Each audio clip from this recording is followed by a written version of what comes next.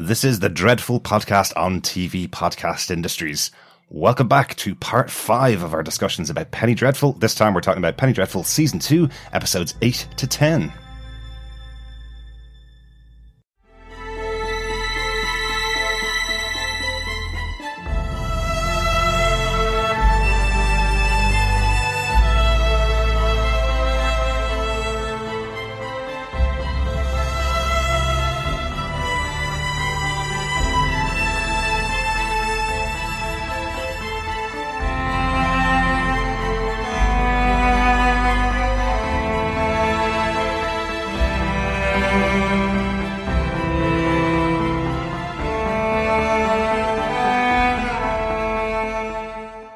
Welcome back, fellow Penny Faithful. We're here with part 5 of our discussion of Penny Dreadful, Season 2, episodes 8 to 10. I'm one of your hosts, Derek.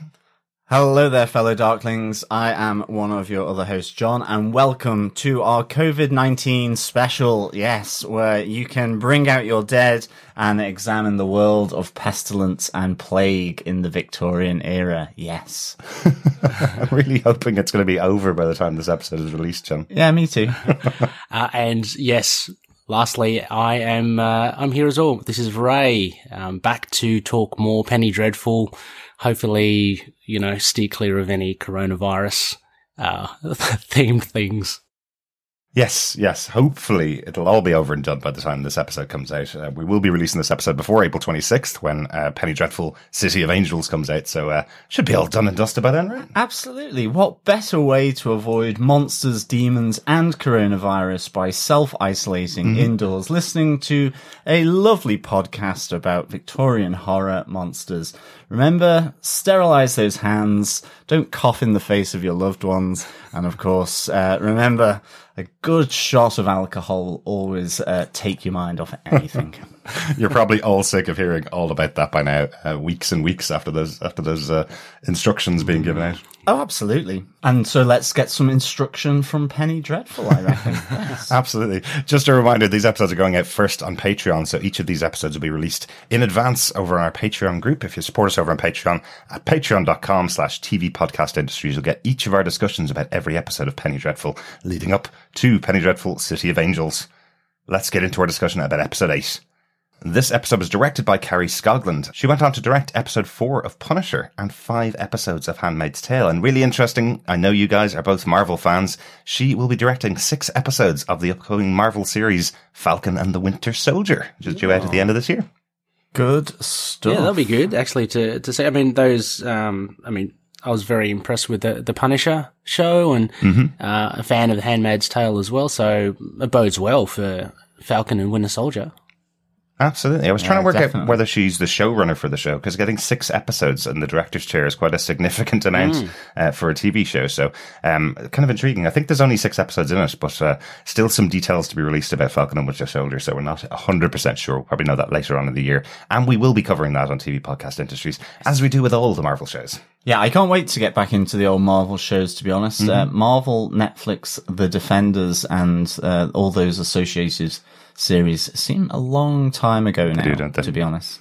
But now Disney Plus is entering into the world of Europe, and of course, their slate will be coming on stream as it does. And if anything, there'll be a lot less dolls, I'm imagining, in the Disney Plus shows, John. So, Well, yeah, exactly. Although you'll be able to buy them, it would be quite annoying or really freaky if, you had Captain America with kind of that hinged jaw, like the ventriloquist puppet. Yeah, Puppet. And he is a puppy, though, isn't he? Really? But yeah, that would be really freaky. Although they could do Marvel zombies. Yes, they could. They could. Marvel ventriloquist doll zombies. I like it.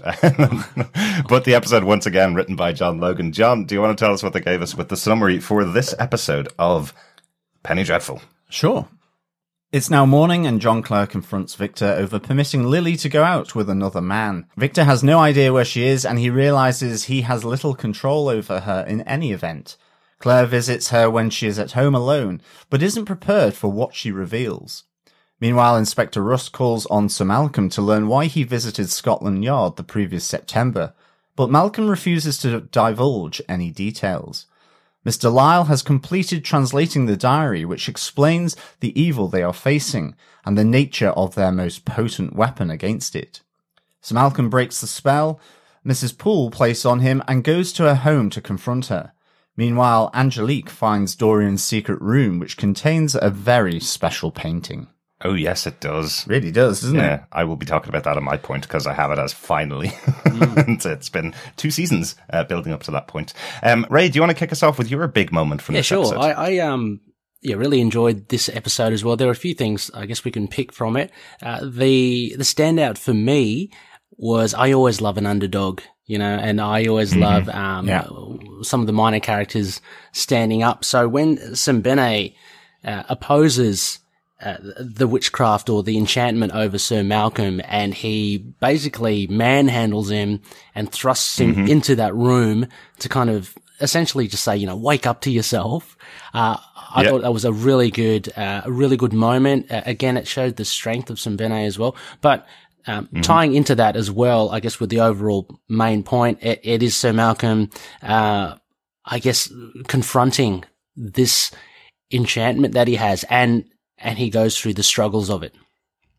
Yes, absolutely. Yes. And Benny telling him to know who he is, man. I love it. Absolutely. Really good moment for Sembene. We've always said he's kind of a background character in the show, but has some great moments throughout the series. And this is almost a moment where you go, okay, now I know why he's here. He's a really strong presence that Malcolm needs around him to help him through all the things he goes through, really. But such a wonderfully filmed scene as Malcolm goes into the room and starts seeing these visions of his family at another ball, effectively, this beautifully lit ball that they have going on, as you see the return of his children, of Peter and Mina, and his wife as well, in that room, dancing with him and trying to encourage him back to himself. Yeah, I thought, I just love the fact that this room, it's been there all the time and we've never been into it. And that, Sembene, throws Sir Malcolm in there, with his line about knowing who you are. And it's kind of like, this dusty room is almost like Sir Malcolm's memory. It's dusty of his kids.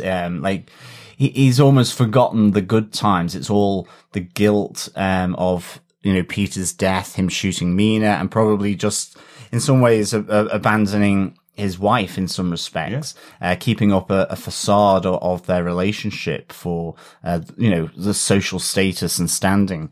And that's why I think, when it comes alive with the ball and you get the colour coming back into the room, I just think that's a really wonderful, moment. Okay. And all the guests, they're all kind of these ghostly white. But I thought this was really nice. And, it's certainly, it's that power, I suppose, in terms of the title of those mementos, of his past. But they're the good mementos. They're the things that put a smile on your face, and that combating this evil, where we see, Evelyn Poole effectively slightly aghast that, her plan or her spell, her enchantment has been broken by this positivity, in a sense, the good, as opposed to the evil. So this was really nice.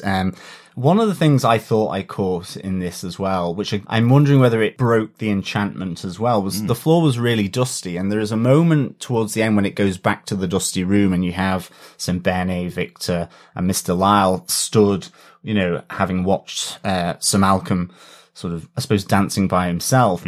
But in the dusty floor, it looked to me like there was the shape of a scorpion. Wow. It looked like there was a tail with a slight point, and one half of the claw of the scorpion.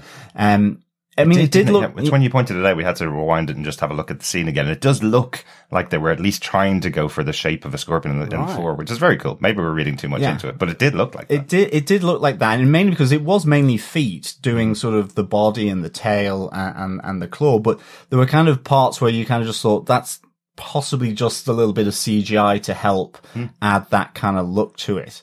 And not that it was obvious. I mean, it's just because I noticed the point at the tail, and I thought that doesn't look like it's been done by feet in a sense. But I thought that was, if that is the case, I thought that was a really cool way, because it's almost like in reliving his memories, he's drawn this protective symbol that helps to break the enchantment as much as the good memories. Yeah. And it's Vanessa by his side in a sense, even though she's not there. Yeah. Yeah, exactly. So I thought that was quite cool. Yeah, right. I mean, I didn't pick that up at all, but that is pretty cool as well. I mean, could it even be as well, maybe just an unseen thing, that this connection that Sir Malcolm has with Vanessa, and Vanessa protecting him in a sense.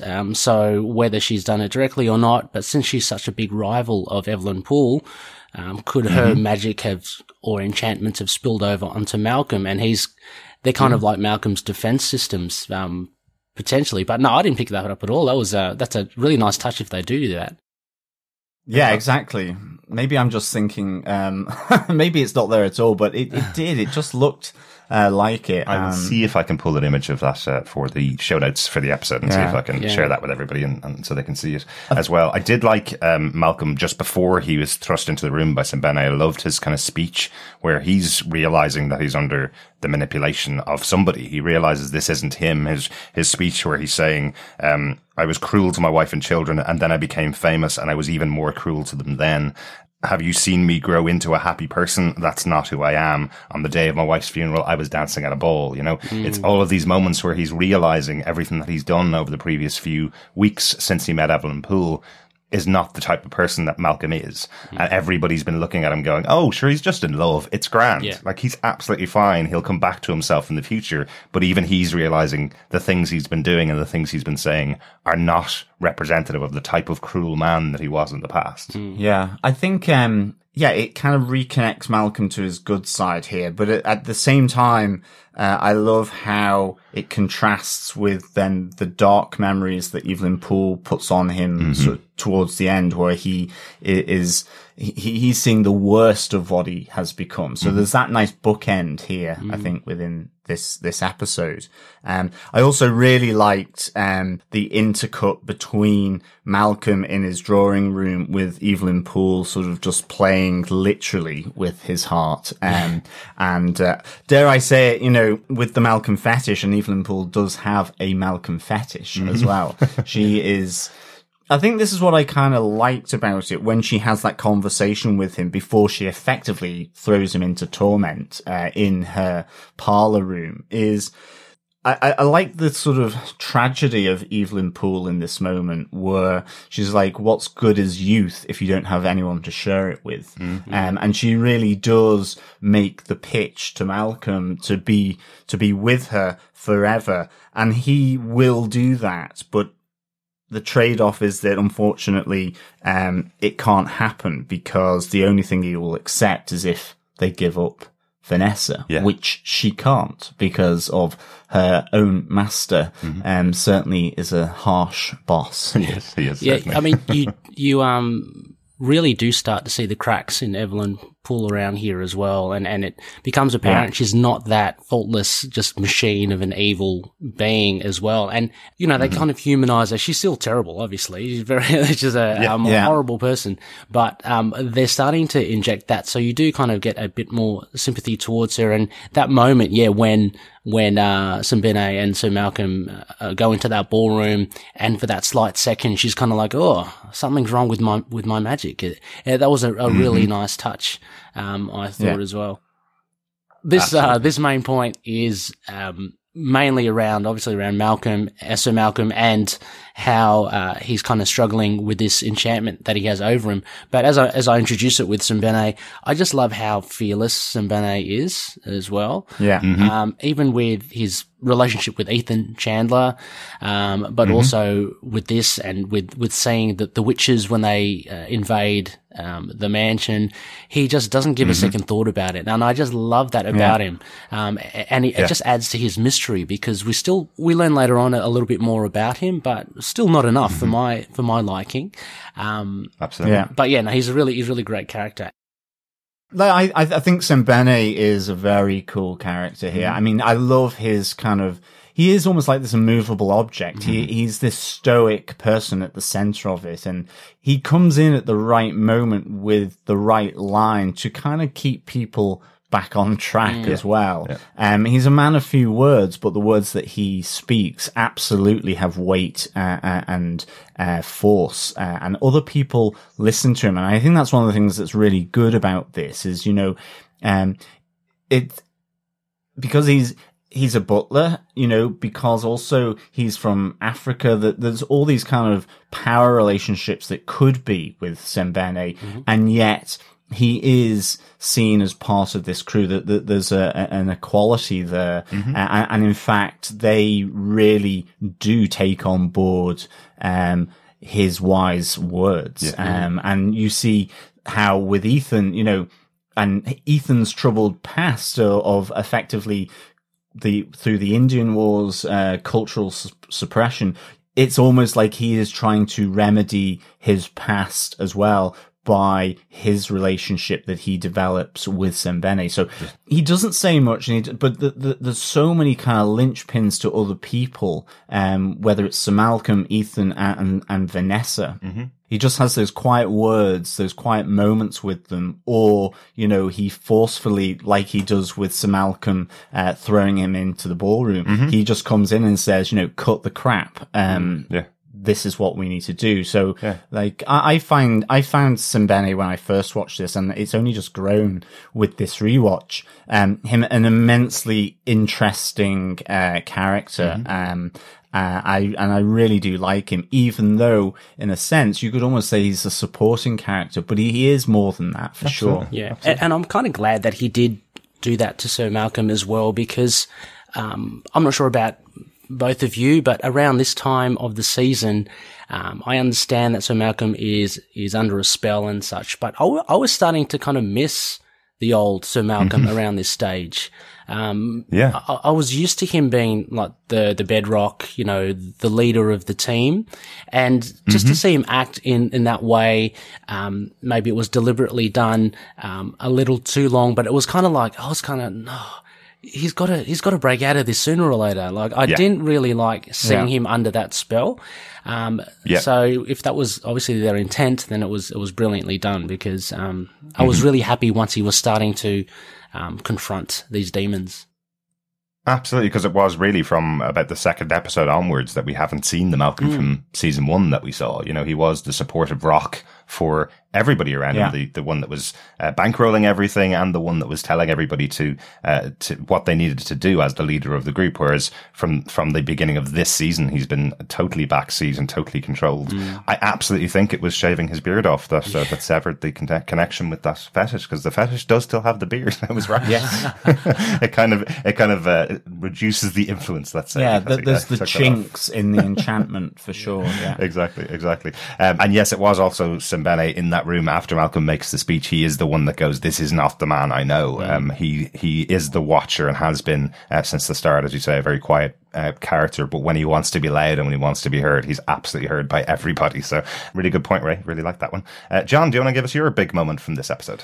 Yeah, it's twofold. Caliban, or John Clare, confronting Lily over her dalliance with Dorian. But in turn, he unleashes the monster, the true Lily. And I've kind of said with 4 parts Brona. You really see that Brona is alive and well as she counters this confrontation from Caliban. And it's such a powerful scene. I really, really enjoyed it. I love the fact that here Lily steps up, and there's a whole host of things here. You know, earlier on in this episode, we have Caliban coming to Victor saying, "Where is Lily? You made her for me. She is mine. I will take her." All this possessive talk from Caliban. And of course, Lily comes back to say that men, you know, silly little men asking, you know, she recounts through Brona's voice, effectively being a prostitute and having men forced upon her. That she references back to the corsets that they must wear, that they must go through the slavery of marriage. This idea that, you know, women are absolutely subservient. And Caliban, in all his wisdom, in all his prophetic announcements, in all his quoting of romantic poetry, is no better than normal humans. And she really makes that clear to him. And I think this is so powerful. And I loved it from her. She really, stands up to him and makes him small. But I think as well, she knows who she is and where she comes from. She knows she's been created. She talks about Victor. He has brought forth, demons. But not only, that, she also then, after mocking Caliban says, but, effectively we are brothers. And we have been created to rule. We are the conquerors. So, and this is really reflective of what Caliban has said in the past to Victor through season 1, that, they are a new breed. They are part of the mechanized industrial world and they are superior. So this element has come through in her as well. Absolutely. Which I thought, was really, really nice. And of course, the other element here is that both of them have the notion of killing their creator, of strangling Victor. We have Caliban saying, when all of this is done, I think this is at the start of this episode, he goes, he threatens Victor with, I will return to you and I will show you the monster you have made. A real threat that he'll come back and kill him effectively. I love the fact that then Victor does kind of as a scaredy cat, run off and stay and sleep over at St. Malcolm's for about the next 2 weeks, I think.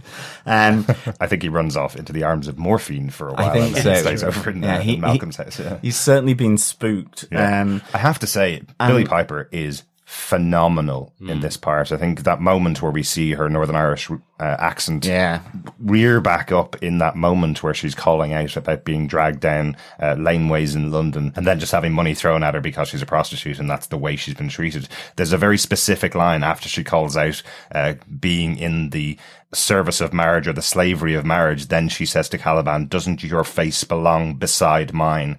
In this power move, effectively, is what she's saying. So she's not saying that the two of them will be wedded to each other and living together for the rest of their lives. She's saying, come stand side by side with me as we take over the world. And it's a really good twist of phrase from this character, effectively realizing her own potential. But that moment when she says, I've known this from the beginning. We thought that people's memories return because we'd seen that from Proteus and we'd heard that from Caliban's discussions. But how early did she know and how long has she been pretending to not know so that she could do what she needed to do? Like we saw that moment where she killed the guy at the end of episode 7 where she killed the guy from the pub. But before that, has she just been waiting for the moment when she's been allowed to do what she wanted to, waiting for the moment to be allowed to go back on the street and pretending to be the innocent? That's fascinating to me. Yeah, well, it's a real change in the dynamic, for sure. Admittedly, I found it, I enjoyed it. Don't get me wrong. Billie Piper's performance was brilliant and gee, she's got some nice juicy lines in it, doesn't she? I was watching it going, oh man, should be eating this up because this is what actors love to do. She gets to expound on, just her character and all that. It was really cool. But admittedly, I did find it quite jarring, that she all of a sudden has turned, you know what I mean? And everything that you mentioned, Derek, is spot on. And what I loved was that how she kind of reverts, temporarily to that Irish accent, which kind of, it really does link it into, okay, she has recalled this and her saying that she's known from the start. But if I'm to be critical about it, I would have loved maybe a few more cues at the beginning because either Billie Piper has played it so convincingly or her character has played it so convincingly in the previous episodes that you just can't tell that she knows this at all and she's hiding it so well, or the fact that Billie Piper was instructed to play it as, as this innocent character. Cause I found the switch I found it really, abrupt. But it did add to the effect of it where she does confront John Clare. And, man, if you thought John Clare was bad, Lily is John Clare on steroids. I mean, absolutely. She is the worst. Hearing that line from her where she goes, I will never kneel to any man like you will kneel to me, kneel for me. It's just so powerful in that moment. I do think, I'm not sure whether she knew from the very beginning, because obviously she's reborn and obviously she'll go through a period of time where she'll have no idea what's going on. But I certainly think there was one cue which was where they were having the conversation. Victor was dressing her up for the first time and has that conversation about women being enslaved before. And I think there was a little switch that kind of clicked from that point onwards, where she had that focus, where she now is at the point of, I will never bow to another man. Yeah, and I think Dorian's ballroom, I think, she does say, I feel I've been here before. Yeah. And I think there are some, and maybe even with the guy that she picks up in the pub, it is effectively kind of, she's prostituting herself out a bit for a one night stand, with, and maybe that's there's something revealing her there. power, And maybe a bit like with Vanessa, it was the act of having, sex that released I mean, I don't know. I agree. It's a difficult transition to do. And maybe, I think maybe John Logan wanted that to be as much of a shock to us. As it was for Caliban being confronted in that moment. But I do love that it's Caliban that calls it out. That Caliban is going to her, stop pretending to be so innocent. I know that you're stronger than that. I know that you're my sister, effectively. I know that you're created the same way that I am, so you have the same power, and that just makes her switch and go, all right, pretense is off now. Yeah. You're going to see the real me. Yeah, absolutely. I think for sure episode 7, by that point, I mean, you do see her colours coming out, but I mean, Dorian's, the ball as well, to me, she was still kind of, she seemed to have a vibe of wonderment, without, having like a little thing to go for the viewers, is there a bit of malice under that? Like, she was totally innocent. Yeah. So anyway, I mean, that's just a small quibble, because, we get this very interesting character in Lily now. And, absolutely. Oh gosh, yeah. And John, you mentioned about that quote. I found it very effective was when John Clare made that threat to Victor. I had in my head notes that it was very Shelley-esque, because, Frankenstein's creature, these threats that he makes. I mean, that famous one in the novel where he said, I'll see you on your wedding night. To me, that kind of harkened the same way. Like, when you're all happy, when we're far and gone, and you think that I'm gone, one day, some hour, when you least expect it, I'll be back, and you're going to be, toast. Yeah, and there's these commonalities between John Clare and Lily ultimately, and I think part of that is the desire to kill their creator Victor. She says we'll come one day and strangle Victor, put our hands around his neck and squeeze. Yeah, that it's very Shelley-esque, this idea of your creator being born or created into torment and having to take a vengeance against him. So, I mean, absolutely, in the spirit of Mary Shelley, for sure. And I do think the true horror in all of that is, Victor is, he believes, a scientist just going out doing what he should do, and he wants to bring people back to life and create and take down the veil between death and life.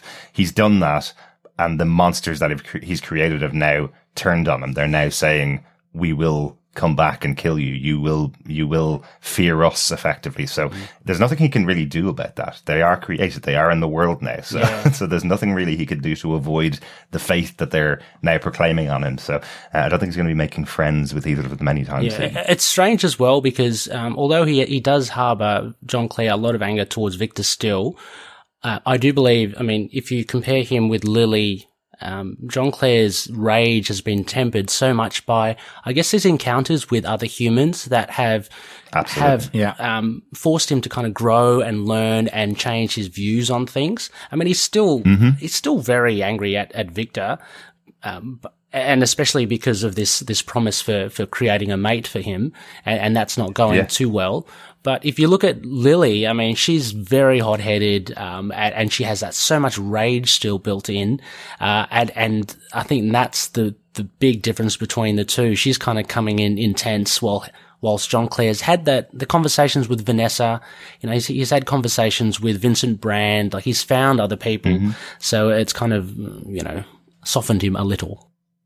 Yeah. I wonder if it's, the meeting that Lily's had is with Dorian, and Dorian's kind of willing to accept her for who she is and kind of help her on this path that she's already on. Whereas Jean Claire's meeting people who are treating him nicely and then turning on him. So, it's interesting that moment where he comes back to Brona and is so possessive, that speech that he's giving to her about "you're mine, she was built for me" kind of thing. That's off the back of the treatment that he got from Lavinia Putney, where she said he has colder hands than any human should, and that there's something wrong with him constantly. He had kind of been developing that relationship that you possibly thought there was some kind of love interest going on between the two of them, and he comes back to the house so angry at everything that's happened to him with that relationship, and not feeling that he's a real human, that's why he directs it as that. So. But Dorian is also the double-edged sword. He is the honey trap. He's, the spider and the fly. So, he promises a lot, but unfortunately will toss you aside, literally and physically, as soon as he's done with you. Speaking of which, that is basically my main point for this episode. The portrait of Dorian Gray. Finally. Woohoo! Yeah. Didn't expect to see it in this way. I thought we were going to see that moment, effectively, where he goes in, looks at his portrait and heals himself. I thought that was what we were going to see in the show. I absolutely didn't think that poor Angelique was going to be the one that would see this portrait. He's ruined their relationship effectively. I think you guys talked about it last time, where I was saying that he's being very supportive of Angelique in her moves to be the person that she is, I suppose. Yet what we see at the beginning of this episode is she's suddenly going, you're leaving me behind. You found a new plaything in Lily, and you're leaving me behind. You're not doing anything. And he just brushes her off, but she finds the secret hidden room in his house. It's an interesting moment, I have to say. I'll talk about the portrait in a second, but I have to say it's an interesting moment that they still hide it. You have that reveal that she's standing in front of the painting looking at what's up there as Dorian arrives back home. They have the discussion. He says, "Now you've seen the real me. I know the real you. Can you accept me?" And Angelique goes, "Yes, I can." But unfortunately, the champagne glass has been poisoned by Dorian. And as she dies on the ground, he smiles, saying, "I never think you would accept me for that." So was that as shocking a death for you guys as it was for me? I think so. I mean, I think here, what I really love in this scene is that Dorian has been saying he accepts Angelique for who she is, and that is what's given her the confidence. And in the end, what it really is sort of dust and ash, because he doesn't accept the fact that she can accept him. He can't take the other way around. And in fact, in the end, he treats her in exactly the same way as the men in the brothel house that she has come from. That they discard her, and effectively taunt her in the end. And so the hang up is with Dorian here. And I like that. It's the fact his weakness is he is so insecure. He comes across as the, the confident man, the explorer with social convention. And yet in the end, he can't simply accept someone else's love and acceptance of himself. And so that is what I really like about this here. The poison as well. It's just so Dorian. It's weak. It's, in a lot of stories, people that poison, they're classed as being, the spider that hides in the darkness. It's the weakness of it, because you don't confront and have the sword fight kind of thing.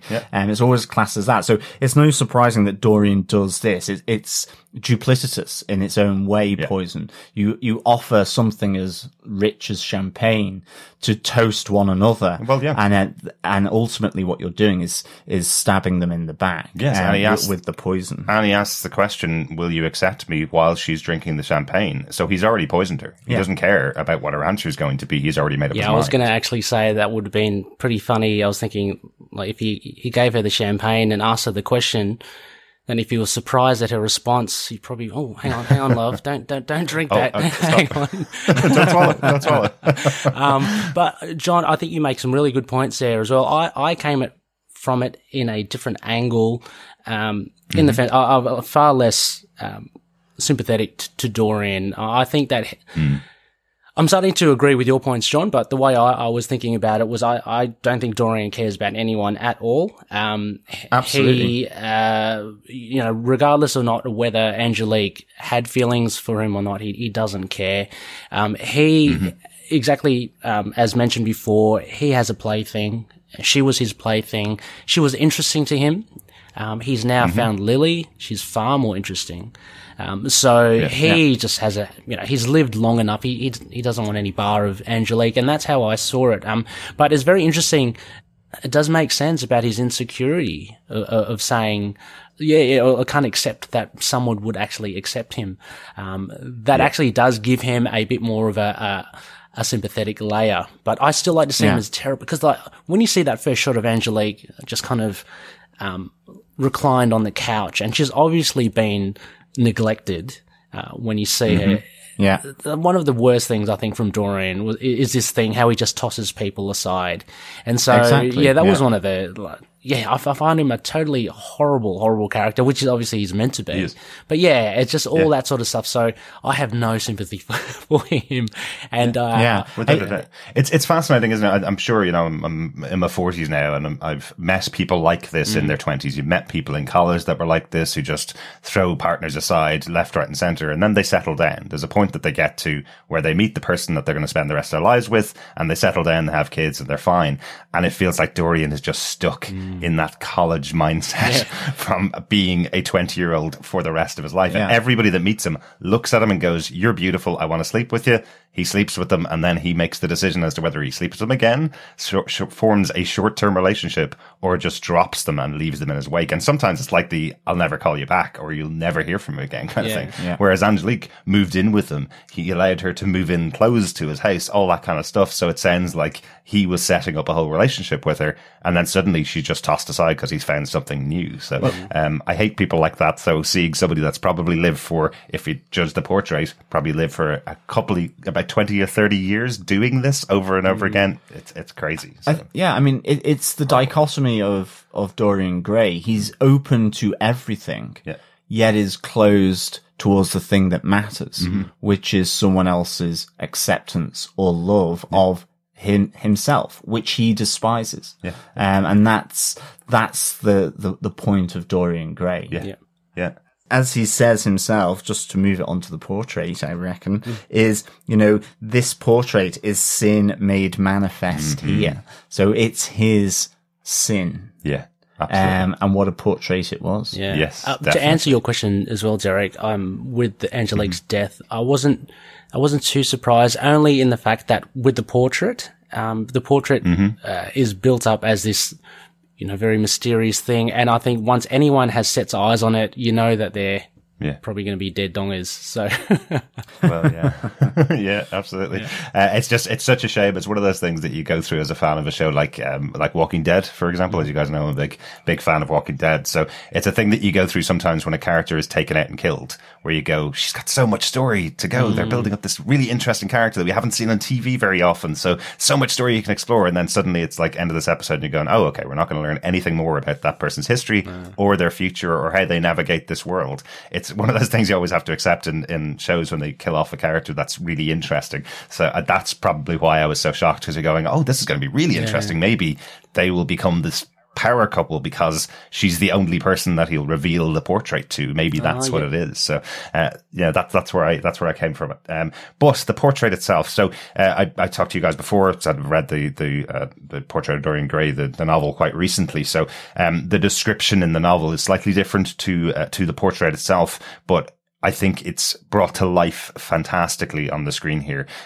What you kind of hear from the novel is that Dorian is so obsessed with this portrait, he checks it almost every day to see what impact the things that he's done each day has had on the portrait. So I kind of like the little touch of that. What we see in here is just after he kills Angelique, you see a flash of blood appearing on his cheek as the portrait kind of screams at him effectively. So this bound image of an older version of himself sitting in shackles in this portrait is just fantastic. Whoever the production designer is that decided that this would be the version of the older Dorian Gray, give them all the money to do whatever they want to do in the future. That was fantastic. Really looked monstrous in its portrayal on in the portrait itself, which is exactly what you would expect from what we've been saying as the dark heart of Dorian for the last 2 seasons. You know, it's been building to this moment where we reveal what he really looks like behind the facade of this young man. Yeah, no, I thought it was great. I loved the jarring lunge towards Dorian.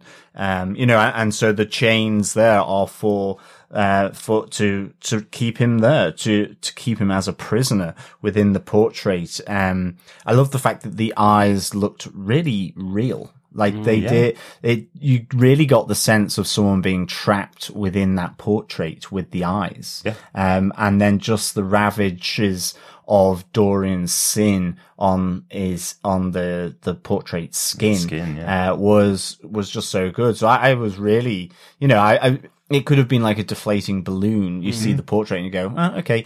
But this really felt, properly sort of, like scary. The idea that he was lunging at Dorian and you see Dorian's face kind of take that moment and almost a little step back and then smiles as he realizes, you know, it's still business as normal for him. Yeah, absolutely. Yeah, it was a very decrepit interpretation of Dorian and it's really good. Apart from those really, inhuman movements of the painting when it comes towards Dorian as well.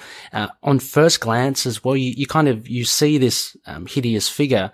And then I had another closer look as well. And it is modeled after the actor Reeve Carney as well. So that the face is very much like him, but just really old under all that kind of muck and mess, is really his face aged. So, they did a really good job and totally met my expectations for this portrait. Yeah. Absolutely. That's it for the main points about this episode of Penny Dreadful. Guys, any notes that we haven't talked about? Yeah, I've got Hundreds. loads. I've got millions. Hundreds of thousands. Yeah, I just had a look into Memento Mori, obviously the title for the episode, which translated from the Latin is Remember You Must Die or Remember Death. I just like this fact that with Sir Malcolm, it's the reminders of his own family mementos of death. And, just reading a bit more on it, it is a philosophical or ancient practice of reflection, that has kind of dropped out of fashion, or usage even, that everyone, no matter who you are, king or peasant, rich or poor, clever or stupid, healthy or infirm, will die. Yeah. And the great leveler that is death. And you must remember that you will, come to that point, and I suppose within this era be judged. So it's almost like a check and balance in the past that was used to reflect on your life and how you treat others, because you will be judged thereon after. Mm-hmm. So I thought that was really good. There's only two certainties in life: death and taxes, isn't it? Yeah, exactly. Oh, taxes indeed. Any other notes? Yeah. As I say, I've got millions. But go on. Just a short note as well. I found the opening scene, which carries on from the episode before, with Lily talking to the corpse of the man that she picked up at the bar. I found it quite, I guess, symbolic as well, that she's talking to a corpse, similar to how Victor loved talking to her before she was reanimated. So there's a nice little cycle there as well. But also just what she's saying was very scary. And I found it quite lyrical as well, in the fact that she mentioned something about she totally hates men, right? But she doesn't want them to grow up, to stay a boy. And for this guy that she's just killed, oh good, now you'll never grow up. Very chilling stuff. Yeah, without a doubt. I love that she also knocks over the house of cards as she leaves the house as well. Because I was wondering when they arrived in the home and you saw this house of cards built up, I was going, that's not going to last very long. No, exactly. And I think that kind of, it is potentially, it probably is saying that Lily will become a disruptor in Victorian society, moving forward. So I like, she breaks the house of cards. Absolutely. And its foundations. Yeah. It was a great moment that, I think I have another note. I like Inspector Rusk saying, it seems we have a Quatermain. I'd mentioned about Sir Malcolm being, Alan Quatermain, from the comics, effectively by Alan Moore, the League of Gentlemen. The League of Gentlemen. But not originally from that. But not originally from that. No, so I had a little look back, and this was from, H. Rider Haggard's novels, King Solomon's Mines, and he's a hunter. But there were some other interesting things here that obviously derive from the quartermaster in the army, who is basically, a very resilient and practical, versatile person. But, that Africans, referred to Quatermains as Macumazahn, which meant a watcher by night, which was a reference to their nocturnal habits and keen instincts, which I think, for this story is very, very apt. I thought that was pretty good, as well. I also did like Inspector Rusk and Sir Malcolm's, moment on interior decoration where, Inspector Rusk is inquiring about his predecessor, and you said you must hunt a beast, and of course he's got his rifles, 3 rifles as a tripod, which Inspector Rusk sort of notes, and Sir Malcolm goes, "I can decorate my home any way I see fit," which I thought was really good. And the door made of steel to keep out a beast, and he goes, "Well, there have been robberies," and I just like this kind of little lighthearted interaction between the two. Definitely. One other note I want to just mention from this episode, I love the use of the Nightcomers throughout the visitations to Evelyn Poole's house. I love that poor Mr. Lyle is having the conversation with Evelyn, and as he's leaving the house, it's just this labyrinthine walk where he's trying to find the front door. And in the background, you see the Nightcomers kind of flashing in and out in behind him, and Hecate is the one that approaches him towards the end. But the same thing happens when Malcolm arrives as well. He comes in through the front door thinking he's alone, and you see the Nightcomers in the background. It's a great gothic horror moment as they use these flashes of the witches in the background. Very cool. Almost it, John. One more note. I do, yes. It is just to say and confirm that the Verbius Diablo has been fully translated here. Yes. And we get that it is 2 brothers that have been cast out of heaven, one to earth and one to hell. The one cast out to earth will feed on blood and relates to the vampiric element of this story, and the other one to hell will feed on souls and Lucifer, because obviously first season is very much around vampires. This season is around the devil in hell. So I thought that was really nice to get this kind of this idea. That's the shock ultimately, is that there are 2 Lucifers here from the Verbus Diablo. And we have Sir Malcolm correcting Mr. Lyle that actually it's not Hound of God, it's the Wolf of God as well. So just, it puts a different perspective on Ethan Chandler and his transformation. And just creates that epic battle that is coming. It's any type of mythology has to have that epic battle that's on its way, and us as the audience piecing together who all of these characters are and putting them all into their places within this prediction, I suppose, or this prophecy is always really cool in these kind of shows. Yeah, and the final one is, I just want to note that I love that antagonistic relationship between Evelyn Poole and her daughter Hecate. Oh, absolutely. And I think it's just because it kind of leads into the next few where we see Hecate with a plan of her own. Even early on in the season, you do see this kind of bubbling away, and it's starting to really kind of show itself now. And we've seen with Evelyn Poole that she's not infallible. So with Hecate kind of nipping at her heels, you kind of sense something's coming. Absolutely. Yeah. Just kind of stabbing at her. I think there's a line from Hecate, "Perhaps you aren't as powerful as you thought. Maybe I should try." It's just, shut up, daughter. Yeah, exactly. Really, really good. Or should just throw her out of the voodoo or fetish parlor, which I quite liked. Absolutely. Yeah. Just remember who commands you. Really enjoyed that. That's it. That's the end of our discussion about episode 8, season 2 of Penny Dreadful, Memento Mori. We'll take a break and we'll be back with season 2, episode 9, and Hell Itself, My Only Foe.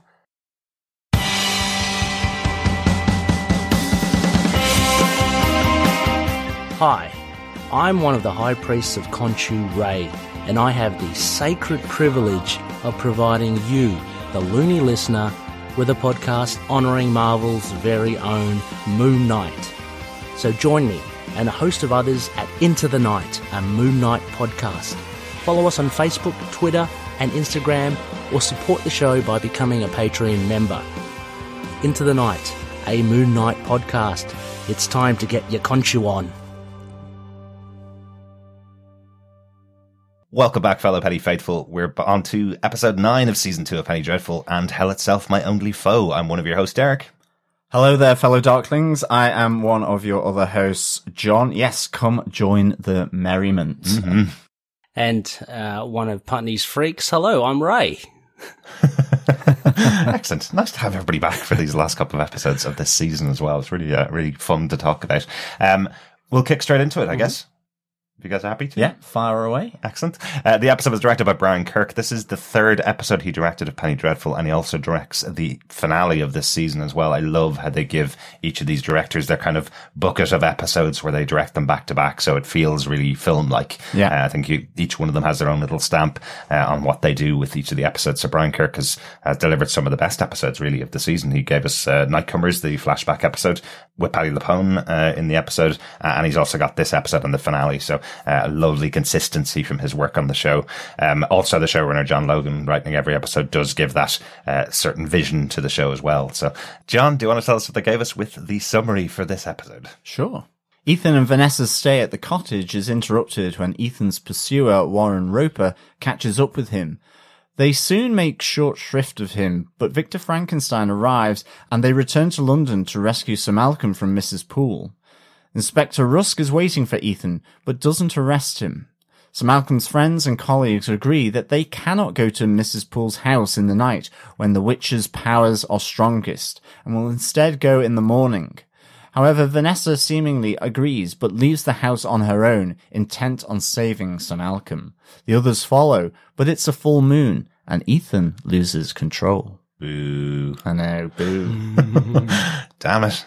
Silly episode. Yeah, stupid. The impending Ethan. doom of the arrival of the full moon. Yeah, lots going on. Mm-hmm. Yeah. Well, let's kick into our big moments of the episode then. John, do you want to kick us off this time? Yeah, it is the attack on the Poole villa, in that sense. And, yeah, it kind of relates to our boo hiss, with, you know, we get Sembene's backstory here, just very briefly, but we get a sense of why he's there with Sir Malcolm in London and not in Africa. Yeah. Which I really liked. It does give that lovely complication to real life as opposed to the history tales that maybe we get. And also his friendship with Ethan.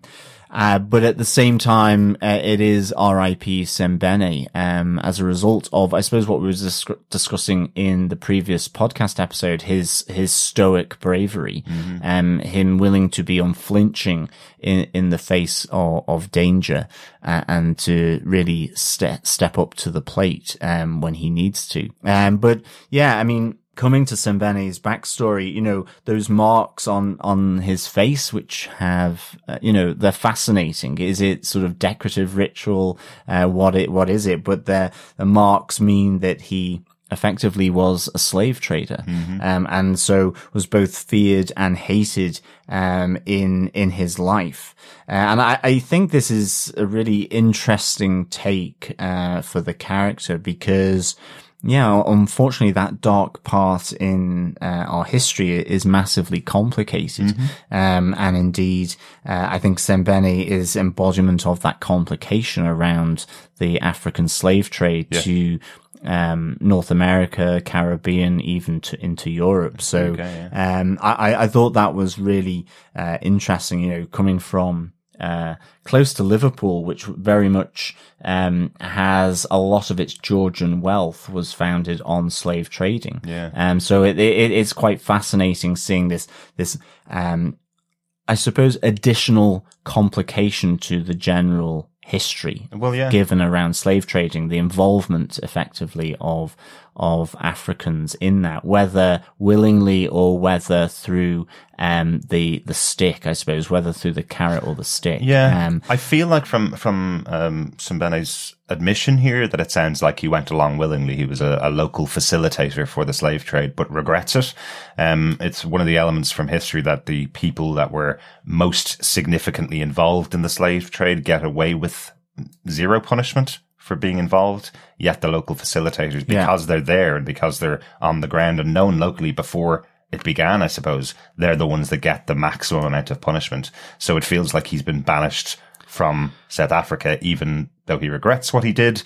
He has to live with it, and it feels like he's been banished, and that's why he's with Sir Malcolm here. Well, as he says, I found kindness in this house, but it's that divide and conquer element. It's finding those local rifts between different parts of Africa where they pit one against the other, and and that divide and conquer rule that used here, or it was used in India, or wherever in that colonial period to pit local against local. And it's a really sad element. And of course, Sembene has found himself involved or a part of that divide and conquer, and so feared and hated in his own country, and is effectively in London as valet to Sir Malcolm, where he has in a sense escaped that.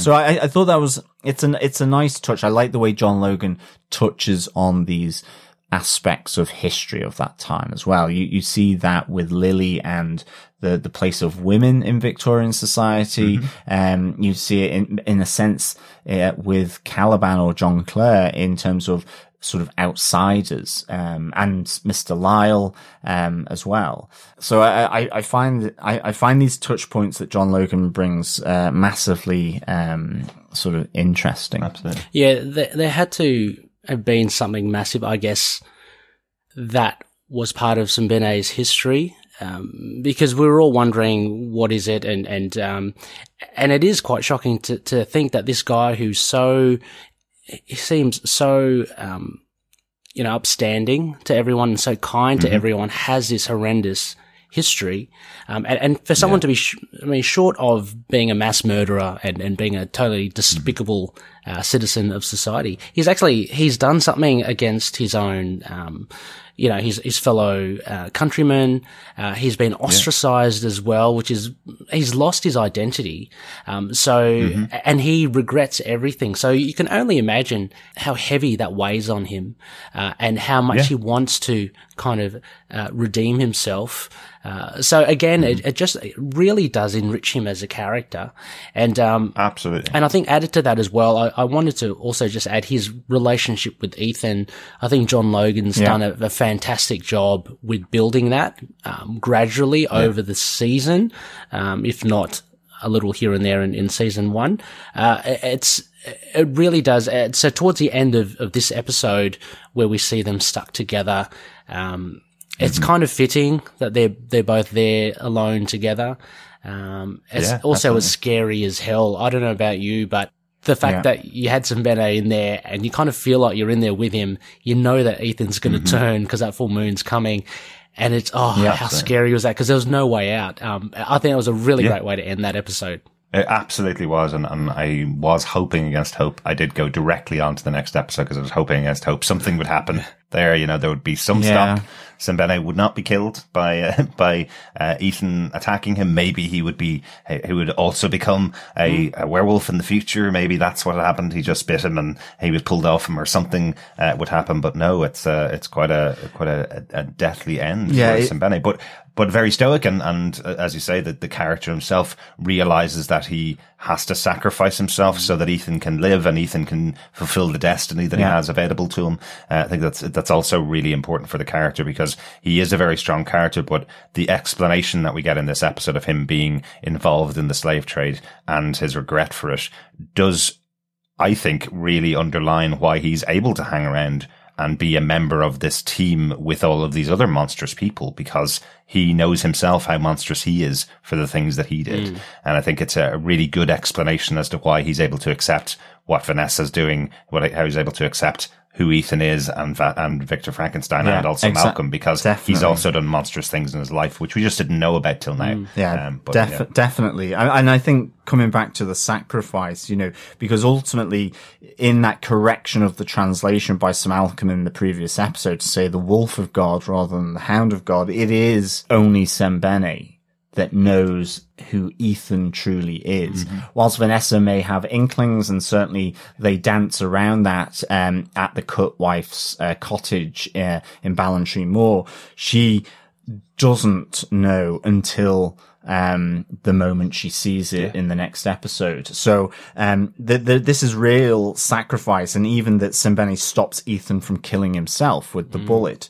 And he says, I am just a man, you have been chosen by God. Again, going back to the translation that Mr. Lyle has done. So this was really sad for me. I was almost thinking, I really hope there is some kind of supernatural element, that, almost kind of Black Panther type thing, that he will somehow get reborn, maybe not as a werewolf, but, I was hoping that there was some element there, but, I was just thinking the likelihood, that from the stories of werewolves, it is similar to the vampiric power that it can be transferred to somebody else. If you get bitten, you become a werewolf. So I was kind of going, next episode we're going to have two werewolves. Which one's the wolf of God? Kind of thing. But unfortunately, there is that great shot where you see Ethan taking his takeout, and Sembene's struggling, and then kind of his face and eyes kind of going quite dead looking. So his takeout, surely you mean his home delivery? Well, home delivery, delivered by Hecate, really.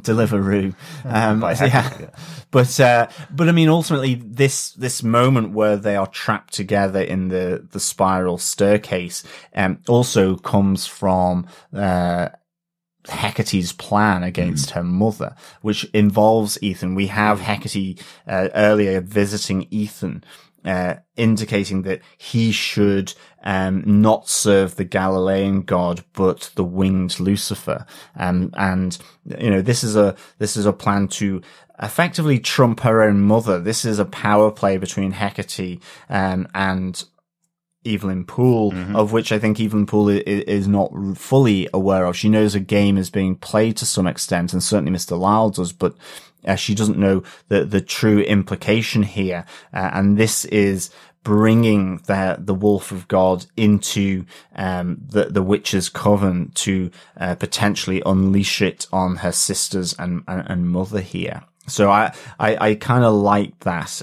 Also, Hecate leaving through the mirror was very cool, actually. Oh, absolutely. I thought that was superb. Yeah. And just to your point about the labyrinth nature of this house, I loved that, where they're all, both Mr. Lyle, Victor, and Sembene and Ethan all coming into a house. It's lovely and dark, it's gothic, but it's labyrinth. That at each turn there's a disorientation to these intruders into the house, and it's really reminiscent for me of Hell House by Richard Matheson, and even then The House of Leaves, that you seemingly, whether it is in reality or just by the trick of geometry, there seems to be this endlessness of corridors and doors within this house, like the TARDIS, effectively. And so this is really, really cool, because those two books, Hell House, Richard Matheson, and House of Leaves by Mark Danielewski, are just superb in creating that horror from your home, effectively, or from a house. Really good. Never read a better horror book than House of Leaves. Absolutely fantastic. Highly recommended for anybody who likes reading horror. It's one of the best. Definitely. And Hell House being the original, obviously by Richard M. Matheson, who also did I Am Legend, which is also about vampires. Yes. Yeah, that's right. Some really good efforts. I really love the house as well. I think it really played into this whole, let's get the band together and let's storm the gates. And I loved how there are little the house had character, because if we take Ethan and Timbene, there's the little tricks and booby traps happening, and you've got the witches coming out of the walls. You've got Sir Malcolm in another room somewhere. He's got some other sort of magic cast upon him, and he's dealing with his own troubles. I just love how the house has its own character in it, and it's as dangerous as it is as dangerous as the witches themselves. And in the heart of it somewhere, there's that creepy dollhouse with Evelyn Poole. Yeah, exactly. Absolutely. Yeah. I felt like a bit of Castlevania, or a little bit of exactly like the approach to taking down Dracula, where everybody's going into his mansion and there's something going on in every room to disorientate them or throw them off the scent. So really, really like this in the episode. Indeed, from the production notes for this, the set designer for the witch's house did the curved corridors to give that sense of endlessness, but also to make it appear bigger on the smaller set that they had to make it on as well. Yeah. So to give that sense of vastness to this huge Victorian villa, but obviously building it on a set. So that trick there is a nice little bit as well. Definitely.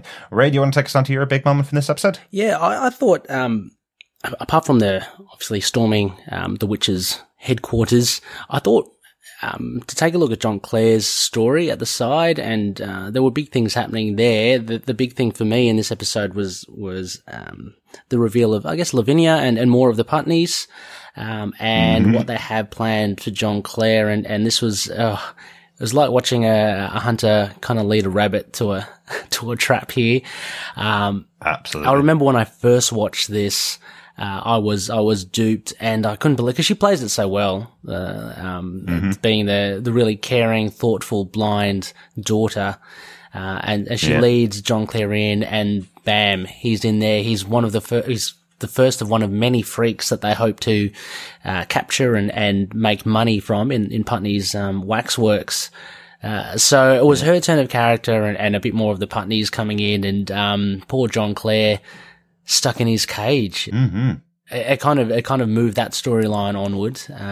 We did get an inkling of the husband and wife, obviously having other ulterior motives, but Lavinia, that was the final nail in the coffin. Yeah, I think it's just, it's so brutal of her as well, because I think when you contrast that with the conversation that John Clare has been having with Vanessa when he's been meeting up with her, and the two of them have been talking poetry to each other, you almost felt like Lavinia was also somebody that had that relationship with John Clare, and for her to go, what's that book inside there? And he reaches down to pick it up, and it's like, it's some more of your crap poetry, basically. Not everybody's into poetry like you are.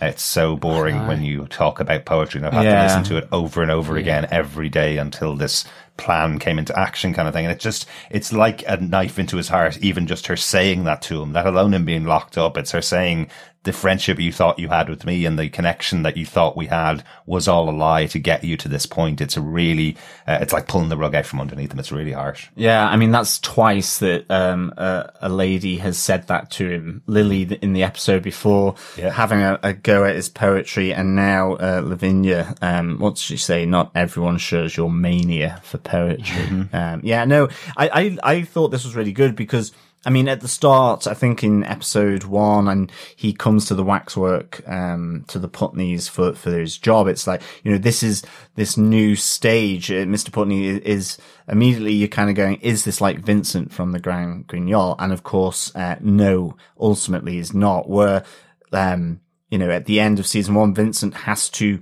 let Caliban go from his service, slightly reluctantly. Here, Mr. Putney is forcefully keeping, Caliban, or John Clare now, within his service, against his will. And you have that great moment, previously with Mr. Putney, where he talks about, when the devil knocks, that he's not distorted, he's beautiful, a siren. And I think Lavinia here is that siren as she locks him in Mr. Putney's great sort of ballyhoo, his new ballyhoo. And as I suppose there's also the references to maybe, Lily being that siren, or indeed Dorian being that siren as well. I think John Clare is thinking about Lily when he's saying this. He's thinking about that person that would lure him in there, but it turns out right in his eye line is the actual siren that's luring him to his fate, I suppose. But it's a fascinating conversation. I also like he references, if I was to build my own version of this, it would be Pandora with her box, and inside that box would be a mirror showing your own horror to yourself, effectively. So, once again, the horror of humanity visiting upon the creature again. He's got such a tough story a lot of times throughout the show. I think you talked about it at the start of the season, right? And were you asking the question, will he trust people? Because everybody seems to be so nice to him. Exactly. And look what happens to him once again. Yeah, true. I mean, and there's I like it, that really nice little technique that's used to play on the trope of because we as the viewers were lured in, Lavinia being the blind girl, this thing about she doesn't see his imperfections on the surface level. She sees his true self within. So surely she will get him. That's how I kind of took her at the beginning. And of course she came across like that as well. So, I liked how that was turned on its head. And, and it's Lavinia who is blind, and she's still terrible. Like, she's still horrible. She's awful. Yes. But, obviously a nature versus nurture question there. Her parents are absolutely horrible as well. Definitely. We have Mr. Putney getting so delighted with himself about the success he's making of this House of Horrors that he just wants to make it even more horrific. And it doesn't matter whether he's going to have to entrap freaks, as he calls them. He's going to take everything on board just to make more and more money for himself. And the rest of the family all seem to be on his side. So, really, really sad for poor John Clare. Will he ever find solace? Nobody seems to be really willing to deal with him as a human, or as a being that they can, treat with any kind of kindness. So, sad little moment. Is that it for that point, Ray? Yeah. Cool. Well, I'll jump on to my big moment from the episode, because we have the two immortals coming side by side together, the two grotesque immortals coming side by side together. Lily making Dorian join her in her quest for control of the world. I just think it's really important here, because we said there was a great moment within the ball where we had Dorian and Lily dancing, and also dancing around their previous relationship, or their previous moment together, whereas it's all laid out bare in this conversation with Dorian, where he says, do you recognize the room since the ball? And then he goes, I've also had photography sessions in here. Lily, or is it Brona? And then Brona kind of says, or maybe it's some divine admixture of both of those things. So suddenly revealed that she does remember Dorian. She knows everything about what happened to them before. She knows exactly who he is and how monstrous he is. I just really like that they've finally kind of laid it out bare, because we didn't know when we had that conversation between the two. You didn't know whether, I think I said, you didn't know whether Dorian has just had so many experiences with so many people that he completely forgot about that one night that he took photographs of the dying Brona, or whether it was something that he absolutely remembered, this massive moment in his history, and that he was fully aware of who she was. So I like that they laid that there. I also like that he's willing to accept her monstrous nature, and she's willing to accept his, and she knows there's something else about him, so bites off his ear and then goes, show me your power. It's so cool. That was go heal yourself, my beloved immortal. For me, I just loved the call out of being immortal here. So, because it's not something I was really thinking about with Dorian, or even say with Lily, but it's this idea of the immortals, Zeus on his mountain in Olympus, or Jupiter in the heavens, this Roman and Greek gods. And certainly, or Wolverine. The tale of, well, exactly. This tale of these immortals, trying to, challenge humanity from their boredom, and looking down on them and playing with their creations. And whilst that's slightly inverted here with Lily having being created by a human. Nonetheless, I kind of like that idea of how Lily sees herself above humanity, and will now go and play with them in a sense, and how Dorian in any case has been playing with them for however long he's been doing it. Absolutely. And not only does she see herself above humanity, she also sees herself above Dorian. It's tell me your secrets and kneel to me is the invitation she has. It's actually probably a less attractive offer than she gave to John Clare. John Clare was stand by my side after kneeling to her, and now it's kneel to me and tell me everything about you kind of thing. So it looks like she's about to set up the army of the immortals, basically. With a bit of rough and tumble with Dorian. Like that is one earlobe nibble, for sure. He does look quite shocked about it. I do get the feeling that while he is healed and restored from the sexual encounters he's had in the past, he had the pretty violent sexual experience with Vanessa, where she was cutting bits of his face with her nails and the knife and that kind of stuff. But I feel like he's never had an arm lopped off and regrown before. So I wonder if having his ear ripped off by Lily, I wonder if he's kind of going, I'm not too sure whether I can grow an ear back. That seems like a massive thing rather than just healing quickly. Growing an ear back seems quite different. Well, he goes into his secret chamber for the portrait, and I can just imagine the portrait rolling its eyes and going, oh my God, will you not just, a little bit of friendly slap and tickle in the bed, Dorian, not rough and tumble. Absolutely. Now I've got to look even more grotesque. No wonder the portrait wants to lunge at him. It's like, will you just stop it? I mean, at this stage as well, Lily doesn't know about the portrait, right? So for all intents, it could have been Dorian's twin brother coming out, ta-da!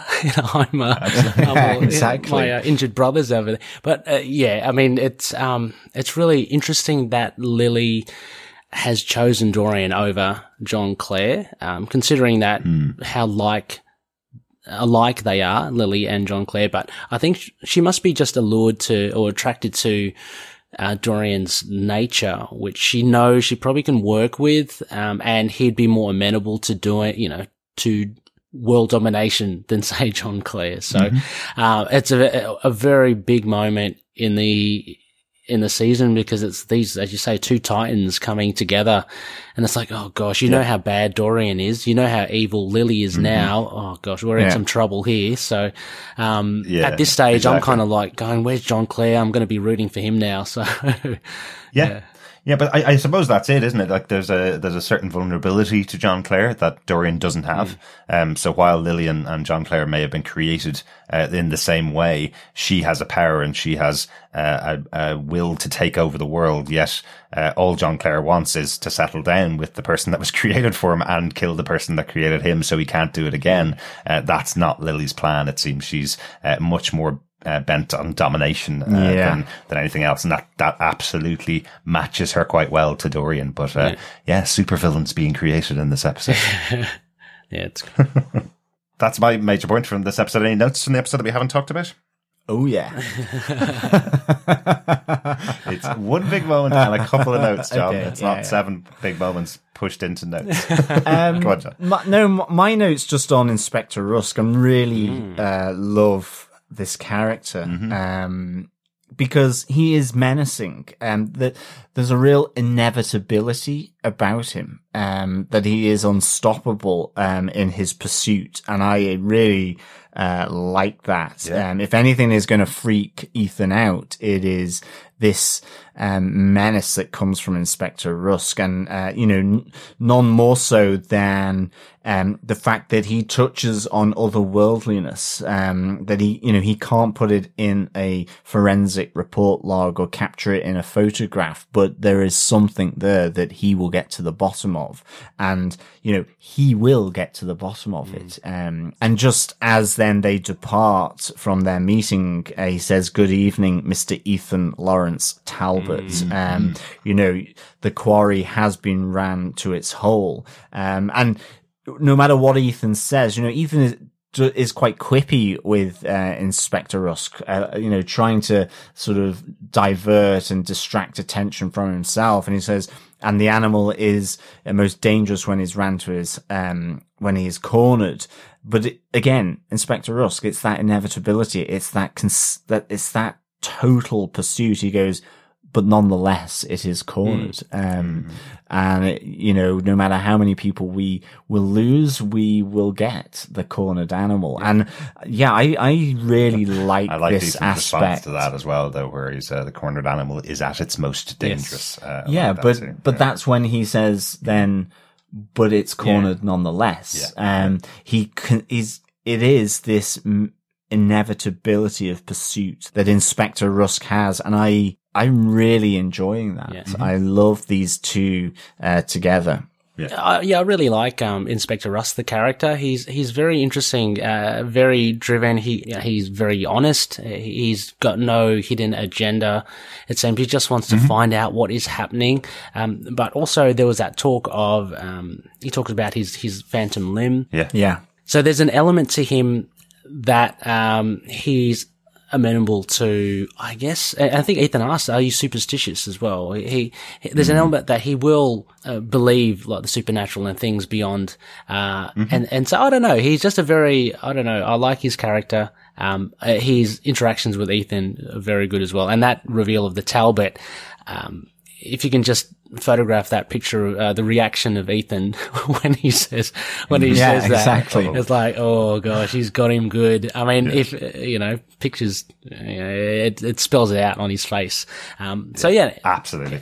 Yeah, Inspector Rusk is really cool. I have to say, I do love that in Inspector Rusk, because there is that, there's that line that's probably used in a lot of movies that deal with the supernatural, that I think is evident within this character of Mr. Rusk. This idea that once you eliminate the probable, and all the other causes, then the impossible is the likely only cause for this. And that looks like that's the point of view that Rusk comes from. He will investigate, and he will go down any path. As long as the investigation takes him that way, he will follow the path to whatever the conclusion is, and he doesn't discount anything. So his response to, are you a superstitious man, is not naturally.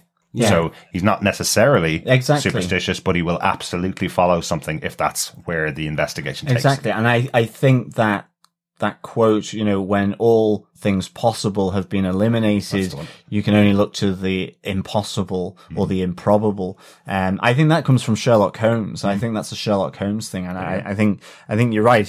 He's kind of the most pure character, of how he views things, and nothing is off limits. And also, in fairness, he's the human character who is working for the law and possibly going to put a criminal behind bars. So that should give us all a little sense of happiness that we have somebody out there that's working on the side of normal humans, going to investigate all of these tragic deaths and put a killer behind bars. So it's supposed to be a person that's allowing us to feel a bit more safe in our beds at night as well, because that's his purpose, right? Yeah, exactly. Yeah, I think just one final thing on that, on Rusk. I love it because, as you say, he's so human.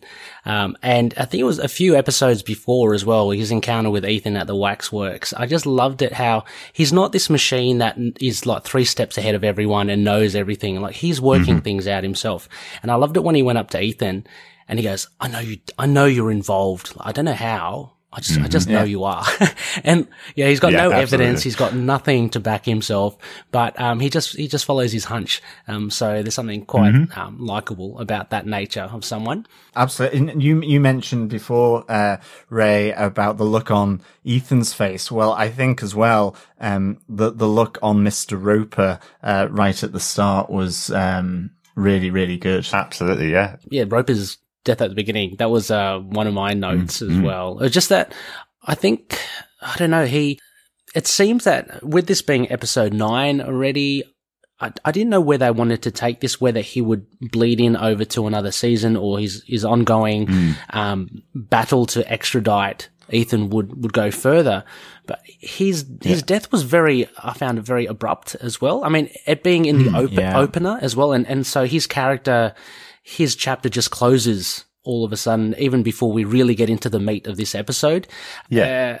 I don't know. I don't know what your thoughts are. Do you think this was something that was thought out later on, or had they? Do you reckon that would have been? It seemed unplanned. That's what I'm saying. I know what you mean. Yeah. I think at the time, most TV shows were probably in the region of 22 episodes, especially for a second season commission for a show like this. So first season was 8 episodes, which would be like a mini series kind of idea, and then the second season got commissioned for 10, and it feels like they were trying to put in this storyline of Mr. Roper carrying over from the end of season 1, and it does feel like you didn't get enough of what exactly it meant. It is setting up stuff for season 3, but I don't think it was meant to. I think we were supposed to bring some of that into season 2, with why Mr. Roper is chasing them down, some more details about Ethan's past, that it probably didn't fit in with the season. So you're right. The abrupt ending of Mr. Roper, while the scene itself is really brutal, really violent, and really good, it does feel like it comes out of nowhere, considering we waited for 3 episodes for him to wake up from his coma. Yes. In the 6th episode, I think he confronts Ethan and tells him what his plan's going to be, and tells him that he has to leave the country. And then now in the 9th episode, he's dead. So it feels like something much bigger was supposed to happen with the storyline, and maybe they just were expanding it to say, if you give us 16 episodes of the season, here's a piece we could explore more. But I'm kind of glad it, in a way, that it didn't, because I think it would completely divert it from the main storyline of the main thrust of the show in this season. Yeah, I mean, I think it's abrupt, his death. And I think that is, almost down to this kind of, like Vanessa's brutal here with her stabbing him repeatedly, and her and Ethan almost have this round robin of stab, kick, Yes. Which I thought was really kind of, well, it's very well coordinated, but I mean, as kind of murder goes, I think with Vanessa coming at it from the fact that she's read this book, there's something maybe a bit different about her. But with Mr. Roper, I feel he whilst they're not directly connected, his connection is with Inspector Rusk. It is this hounding of the quarry to corner them, and he has cornered them, but unfortunately it's failed. He isn't able to take him back to the US to his father. And of course, you know, it's not spoilers as such, but we see Inspector Rusk being more successful in that matter. So I think it's a parallel of story of you know, the Pinkerton and the Bobby on the beat kind of thing. And that's how I've always seen it. So it is abrupt, and it's a shame to lose Mr. Roper, because that face was really, really good when he takes off the leather mask. Wow.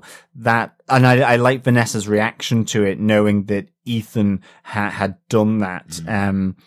But I suppose it would have taken a long time to construct that, but I thought that was really nice, and I would like to have seen Mr. Roper for longer. And so in that sense, yeah, it is abrupt. It's a shame we lose him, certainly after the reveal of his wounds, from Ethan, and how you really get a sense that disfigurement at the hands of Ethan has changed the game for Mr. Roper. You know, he feels it quite justifiable to threaten Vanessa and the other people, because it's like, you are a monster. You are out of control when you turn. So, I thought this was kind of interesting. His threat to Vanessa is that he'll have sex with her either before or after he kills her. Like, no, exactly. That's monstrous. It's kind of gone into depravity.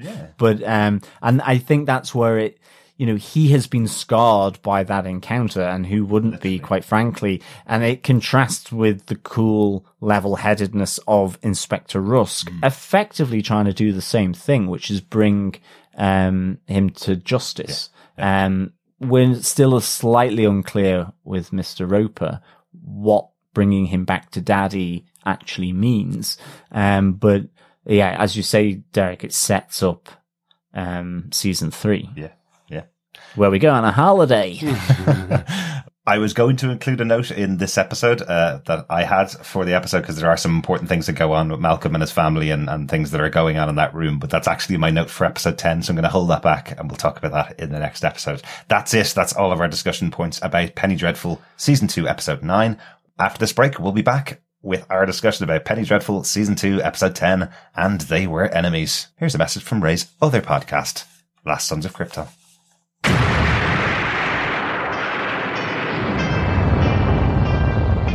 I am Connor from the House of L. And I am Ray from the House of Zod. We are two of the many, many survivors of Krypton's destruction, and we have made our home in Australia, and dare I say, have become Australians, for better or worse. But we have also decided to read Superman comics, read Superman books, watch Superman shows, cartoons, movies, basically everything Superman, and from an Australian perspective as well. Whether you're a seasoned fan, like me, or whether you are coming in fresh, wide-eyed and wanting to learn more like me, then this podcast is for you. Join us for our bi-weekly adventures available on all good podcast catchers. just search for Last Sons of Krypton, a Superman podcast.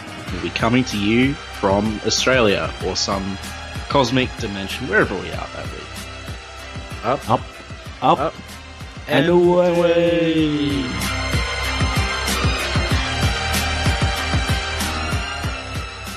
Welcome back to the final episode of Penny Dreadful Season 2. We're talking about Episode 10, And They Were Enemies. I'm one of your hosts, Derek. Hello there, fellow Darklings. I'm one of your other hosts, John. And I am back, Ray, to talk about the finale for this awesome series. Excellent. Yes, I'm conscious that some of our listeners are listening to these episodes back to back, so they know exactly who we are. But just in case you mix up some of our voices, I know it doesn't sound very similar to Ray or John, but just good to have our names out there at the beginning of the episode anyway. I think we're going to jump straight into this one because it always feels like a bit of a milestone when you get to the end of a show, a finale of a season, especially with a show written by one person like John Logan writing every episode of the show. It feels like you're getting to the end of his vision, the final chapter in this story, in this book. So it feels like a big milestone when we get to the end here. Once again, this episode is directed by Brian Kirk. As I mentioned before, he's directed 4 episodes of the show. So combining the two of them to close off this series is a good way to end it, I think. Oh, definitely. This was a really good finale with that whole the whole action around Madame Kali's house. Mm-hmm.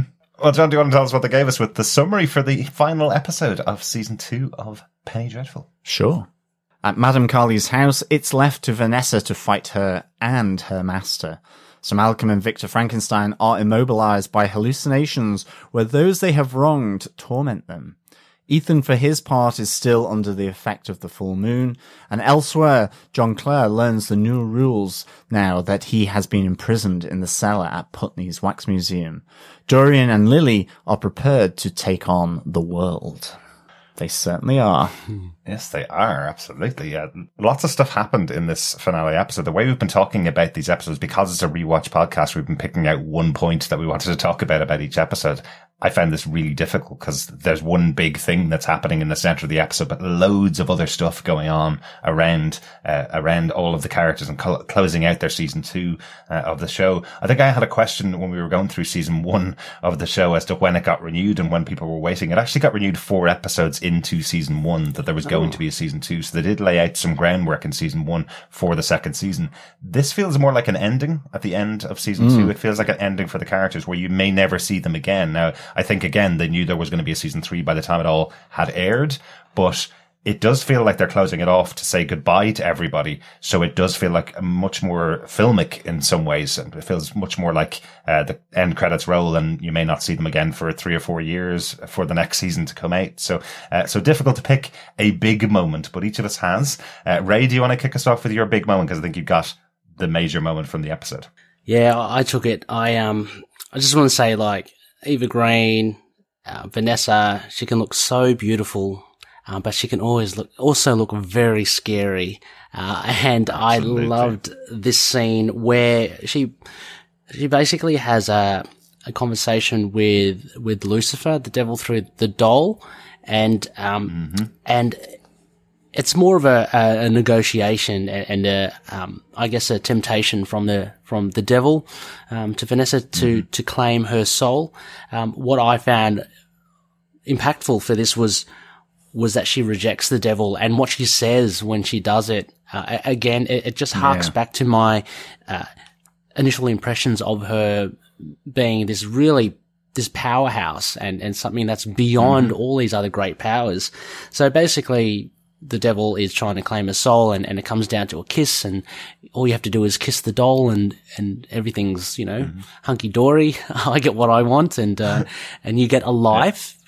She actually sees a life with Ethan, these possibilities, all these temptations, and she rejects it. And she says something like, I reject you. What makes you think that I want a normal life in the first place? This is who I am. And I think that just resonated a lot. It kind of shows the amount of thought that she's put into it and the depths of where she thinks she is with this. Basically, she can't go back, and she's just damned anyway. I love this turn of fate, and she just stands up to this, to the devil, and she breaks him literally, the face. Yeah. Absolutely, right through the face of the scorpion. Absolutely. The scorpion's pouring out from the inside as well. It's so interesting. And, the layering of this show from John Logan, right back from the possession back in episode 8 of season 1, this comes back up again from Vanessa, where she says, "It's my soul. You can't take it unless I give it willingly. You have to take it from me, but it's mine, and that will always be mine. No matter what you say to me, I will not make the choice to transfer this over." It's something that's echoed right the way back to then. And also that she has changed quite significantly throughout this series. We've seen the build-up of knowledge within the magic arts that she used, the dark arts that she's used, the murder that she's done, where Ethan spurned her and effectively said, "You can never come back from this. This is all playing into where she is." As she says, she couldn't possibly go and be a housewife at home sitting with the 2 kids and Ethan. That's not where her life is destined to go now. She's taken a different path already. So it's fantastic. And wow, that Verbus Diablo screaming match between the two of them. It's coming so guttural from inside Eva Green. It really does feel like the devil's speaking through her at moments. That she's just does a fantastic job. Such a powerful scene of the two of them screaming at each other, which is both played by Eva Green, of course, where she plays the devil and devil through the ventriloquist doll. I'm presuming if a ventriloquist doll asked you to kiss it, John, and you would get your wildest dreams, you would also reject that too. Yeah, I think so. I mean, let's just say, this thing talks, okay? That was freaky enough for me, let alone where I just wondered whether this wooden tongue was going to come out of the doll, as they're kind of leaning in, for the kiss, before they have the Verbus Diablo off, I suppose.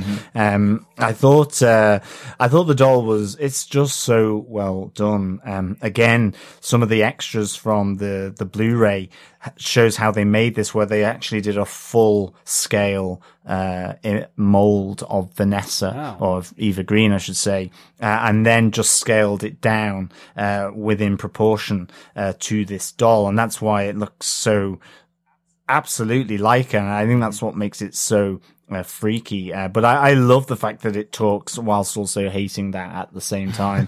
And, it refers to Vanessa as Amonette here. And, makes the point that the moment you spoke the Verbus Diablo, you extended your powers to kill. And I think sort of just, it makes sense with Mr. Roper, I suppose, from the previous episode as well, why she was able to maybe change in that way. But then that contrast with the fact that Lucifer here is really banking on what he describes as an old dream, that dream is for her to be normal, and hence going to that very bright and white temptation of Lucifer to be married with Ethan with kids, and I suppose talk endlessly about hippopotamuses and stuff like that. That sounded really like you said Lucifer was going to get married to Ethan with kids. You mean Vanessa, yeah, exactly. Temptation to Vanessa. I'm sure Lucifer's tempted by Ethan, as we all are, to be honest. But yes, and then just that kind of reverse, because like Lucifer makes the point, you have to take it willingly. He feels that this temptation is the one that she isn't going to be able to resist. He's not going to crawl around on his hands and knees begging for loyalty. It has to be given willingly. Then he gets effectively that knockback, as you say, Ray. Mm-hmm. She goes, "I know who I am," and this idea that she doesn't want to be normal. That he's kind of played the wrong deck here as Lucifer. Yeah. That temptation of normality is not something that she maybe any longer wants. She's happy to be this different oddity or different person.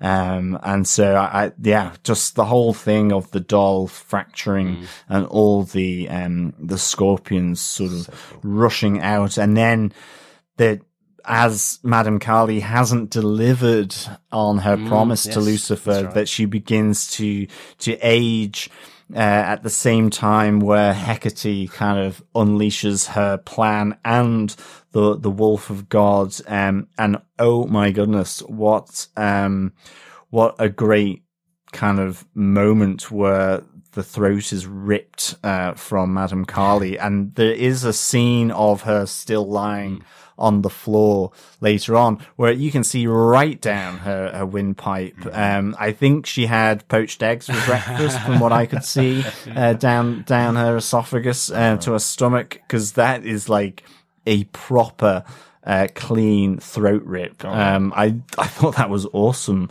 The kind of constructed, and of course that breaks the spell for Victor and Malcolm at the same time, which is beneficial for them, I suppose. Absolutely. Yeah, when Ethan comes in and slices her throat, it doesn't seem that bad to begin with. But then, as you say, John, you get that glorious shot at the end where she's just lying there and she's fully decapitated. And yeah, full credit to the props and special effects department, or the makeup or whoever does it. It's, really detailed. But I love it. It really is, isn't it? Yeah, it's like most of her throat is gone. Yeah. It's, you really see down. I was like, Absolutely. And speaking of credit to the people involved in this show, like this scene, a doll talking to your major character as your finale. How bad could this have gone? Like, I mean, how poorly could it have come across on screen, if not in the hands of these very talented people that worked on the show? Because, a doll talking to a person as being embodied by the devil, I think we've had that in other shows. I remember in Buffy, they had the ventriloquist dummy possessed by a demon before. It just doesn't come across as terrifying as this. I think just the creation of the doll of Vanessa in itself being as creepy as it is a great touch, but it must be in the performance of Eva Green, and the writing of the episode and the filming of this particular scene as how terrifying it comes across, because it's so good as a finale. I think it's the construction of it as well. I mean, Buffy didn't show babies being kind of kidnapped, sliced and diced, and then sort of hearts sort of being put in. Like, that there's a genuine sort of terror around, not only the practice of the enchantments and the voodoo element to it, but just how these fetishes are created, that has been built up. So in that moment, what's gone into creating this, through the attack on the house, getting the locket of her, having the baby, kidnapped, and effectively, pillaged of, its heart. So it's that element of it as well, that it's a fitting vehicle, I suppose, for Lucifer, that such depravity allows him to exist on the plane of earth, to come out from hell. So it's that. I'm glad Buffy didn't do that, actually. Can I just bounce some thoughts then? What did you think of those scorpions coming out of the doll? Was that a manifestation of Lucifer, or was that something that was part of Vanessa? Because I was just trying to understand it. Like, as I get the symbolism, obviously, because of Vanessa's little scorpion reference, and but she absorbs one of them. I don't know. Cool. What are your thoughts on just all the spewing of scorpions out of the doll? What did it mean? Yeah, I felt like it is her power. Okay. That's what she effectively placed inside of this doll to destroy it from the inside out, almost. Yeah. That's the spell that she's doing, I think. Yeah. But you're right, it's not 100% clear as to what it is, but I just feel because that's been the manifestation of her protection has always been the scorpion, that it's something coming from her. One of the other things I was also interested in that scene as well, I think you mentioned it, John, that she's referred to as Amunet by Amun-Ra, by this creature. I'm trying to work out in my head, does that mean that she is the reincarnation of this deity for these centuries, millennia, I think, back from when Amunet and Amun-Ra were ruling over the Egyptians. But I'm not sure whether that's very clear, or is she just Vanessa and he's projecting that he wishes she was Amunet, his eternal partner. I'm not sure. So I took this that she's not Amunet, but that's how he refers to her, because you have that moment from Mr. Lyle talking about the women that have been there in this role from different cultures, of which Amunet is from the Egyptian culture, but he talks about others from the Bible, from Persian culture, from Greek culture, these women that have been destined. And so in a sense, this is the Victorian culture of that. And what Lucifer is recognizing is that Vanessa is able to contain and in effect control evil here. So it's someone that represents Amunet is what he's attracted to, not necessarily that Amunet is passing. No, the exactly. woman as the women die. Okay. So that each culture and at each moment in time, there is this type of person and they are spoken about. And so in this modern world, it's Vanessa, I suppose, that has been chosen. And I think to your point, Ray, the scorpions coming out of the doll is in effect her, whatever enchantment or whatever words from the Verbus Diablo is a manifestation in breaking Lucifer's power here, in this world of men and women. Because, so the scorpion is seen as this protector on the journey to the afterworld or to death, whether the spirit or the internal organs from Egyptian culture. So this is a protective kind of symbol as we've seen. And that melding into a hand, which I thought was just really cool, is kind of just, I suppose making that point again that they're becoming one, this legend of the scorpion and Vanessa. Effectively she's leveled up here. She's gone all powerful. She can take on the big boss.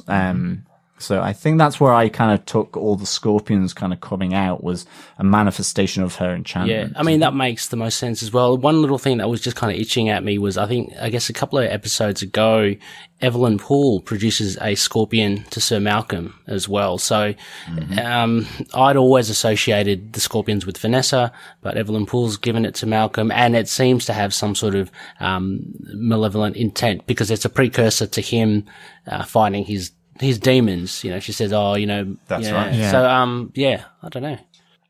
Yeah. But Evelyn Poole, when she unfolds her hand and puts it on his knee, she says, "I will leave you with your little scorpion." So she's saying this is Vanessa. Oh, okay, right. And she goes, "Be careful of her because she has a sting."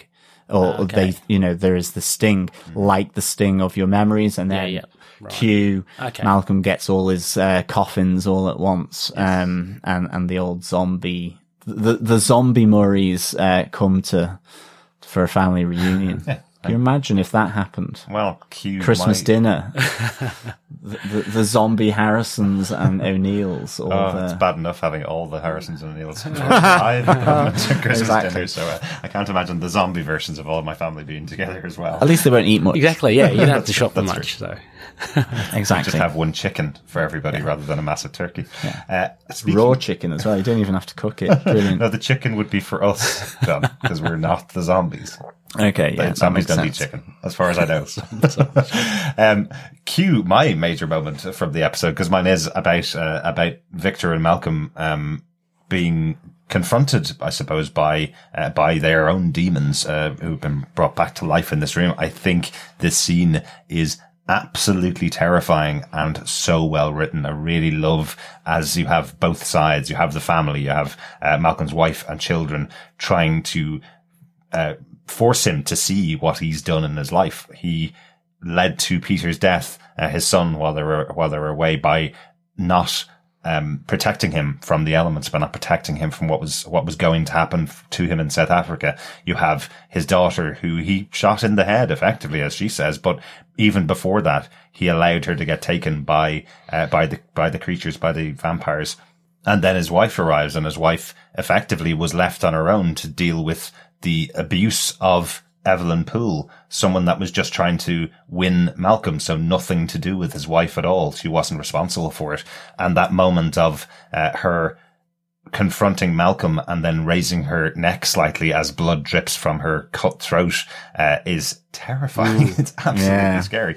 And then it cuts to the other side of the room with Victor going through his hallucinations of all of his children. The return of Proteus we have here, the return of Lily and John Clare, or Caliban, all coming back to him saying, "We are your children. You created us."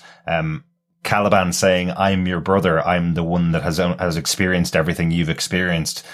Lily effectively saying, I'm your master almost. And Proteus saying, "I'm your son. You are my father." But what I love about it is you can almost understand why both of these characters, Malcolm and Victor, go to take their own lives. They are convinced that this is their time. They're convinced that they should join their versions of their families. Just all it takes is just one slash, one shot to your head with a gun, and then you can be with us forever. You can almost see how they're being pushed over the edge into taking their own lives. And it does, I think, lead to the later scenes with Victor going to visit Lily and trying to reconnect with her. And then when he's shunned, our final scene with Victor is then him shooting up morphine into his fingers. He's now possibly not going to survive into season 3 because he's been rejected by the family. That this vision is effectively saying his family want him back and want him to die and be reborn into them. And while he tries to reconnect with them, they reject him again. So it seems like he's lost everything by the end of this series. So overall, that whole section between Victor and Malcolm being approached by those family connections and effectively going to suicide, I think is just a really interesting way to close out their stories for this season. It's scary and creepy and so well done. Definitely. And great to see Proteus back, because he was a great character in those 2 episodes. Yeah, I was really pleased they brought Proteus back into that mix, into that torment for Victor. Because I feel that's almost maybe the one that might torment him the most, given he seemed to have positive feelings towards them as opposed to like running as far away as he could from his first creation to begin with. And I suppose his sense of jealousy now with Lily and Dorian. But I love that he says to the creature, "It's you that killed him. I didn't kill him." And Caliban goes, "Well, you made me and I killed him. So you did kill him." Basically. So it's still back on you, Victor. You're still the one that did all this. You know? Yeah, absolutely. I think what I really like about these scenes is just that duality, the reflection of Victor into Malcolm and Malcolm into Victor, because there's been a lot of those father-son conversations between these two. And so for then these two to be experiencing this horror show of their past coming to haunt them, and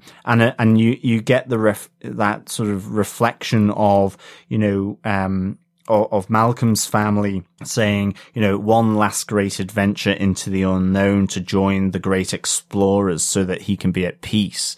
And you have Lily, Proteus and Caliban saying, "One last experiment, Father, to join the poets," which I think, again, to be at peace.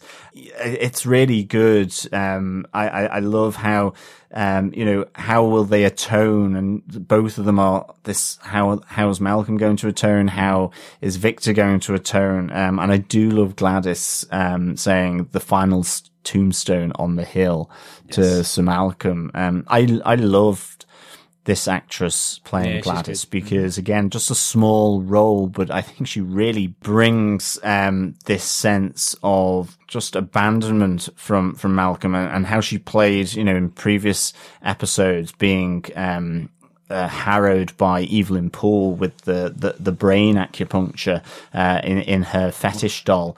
I think she's been really good, and I think the delivery of that line by her was just really really good. Yeah, I mean the parallels, as you say, John, there between Sir Malcolm and Victor, essentially with family, and Victor's children, and Lily can argue the fact that she's a bit more than that, or John Clare says, "I'm your brother." So there is that responsibility that both Victor and Sir Malcolm have on their family.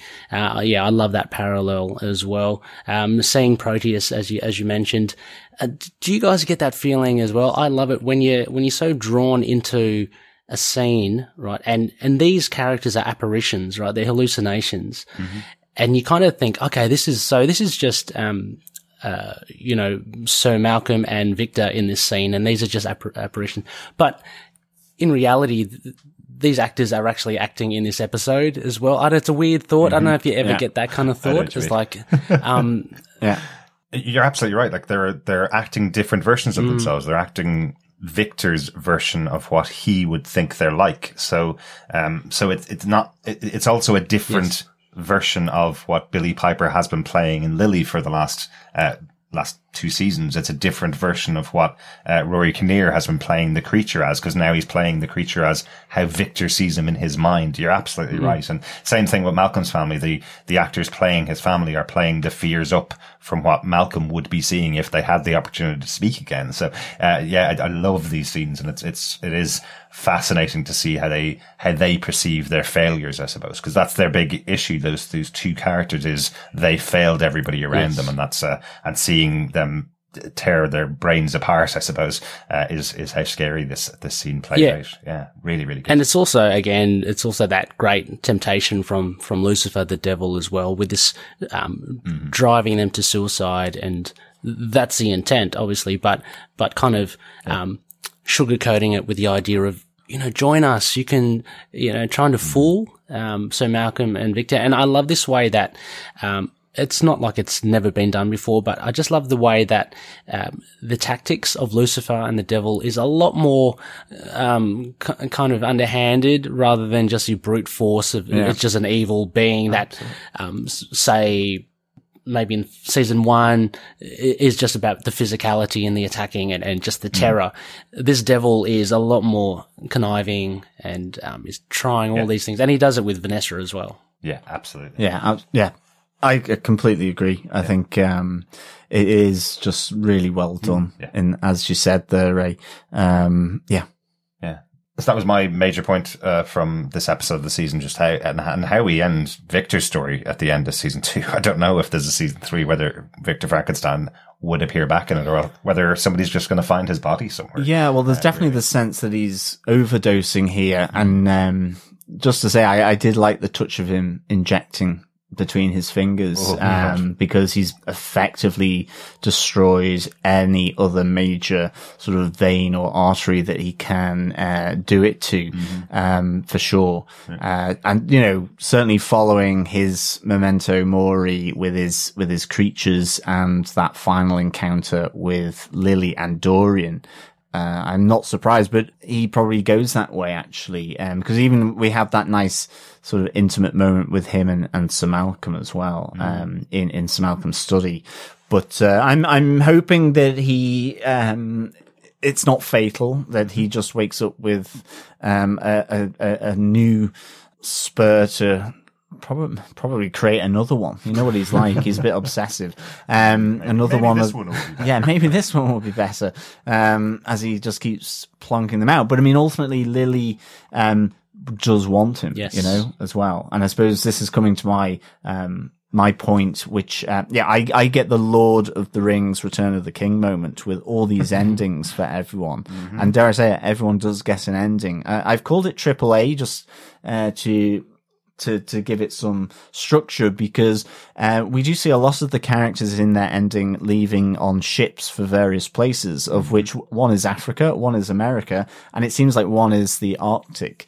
I did like Caliban's one, that because he says he's leaving for a desolate shore to Vanessa in the colorific arches underneath the railway line. And I did like that description. It immediately made me feel like he was referencing the island of Dr. Moreau, that he was going to this shore, of this island filled with creations from the mind of a mad scientist, in this case, Dr. Moreau, but obviously him coming from Victor, going to find the monsters. Yeah, finding those monsters. So, but it's not that kind of tropical island. He's off to the Arctic, this desolate shore of isolation. And even seeing that ship, I didn't catch the name of the ship, but I immediately thought of HMS Terror, which is a great name for a Royal Navy ship that tried to find the Northwest Passage around the Arctic, north of Canada, and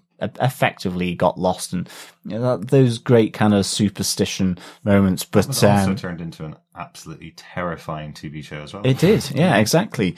God, the Victorians were good at kind of creepiness. And I like this. He's kind of going off to be alone for a while. He's kind of spurned Lily. He's seemingly not taking up her offer to join them, and to conquer. So I thought that was really nice. I liked Sir Malcolm, I suppose in a sense, has come to peace with himself here. He's and I like the fact that it's connected in with both his family, but also Sembene as well. Sembene is really, really dead here. Absolutely. And there's a moment which I really liked, actually, that Sir Malcolm touches his forehead and closes his eyes. Yes. And I thought that was really nicely done by Timothy Dalton. There was real kind of emotion there for me. And, you know, he's kind of on a twofold mission in traveling to Africa to try and put his past behind him and to be true to his family and Sembene, which is to return Sembene to Africa, but also to collect his son Peter from the shores of Lake Tanganyika.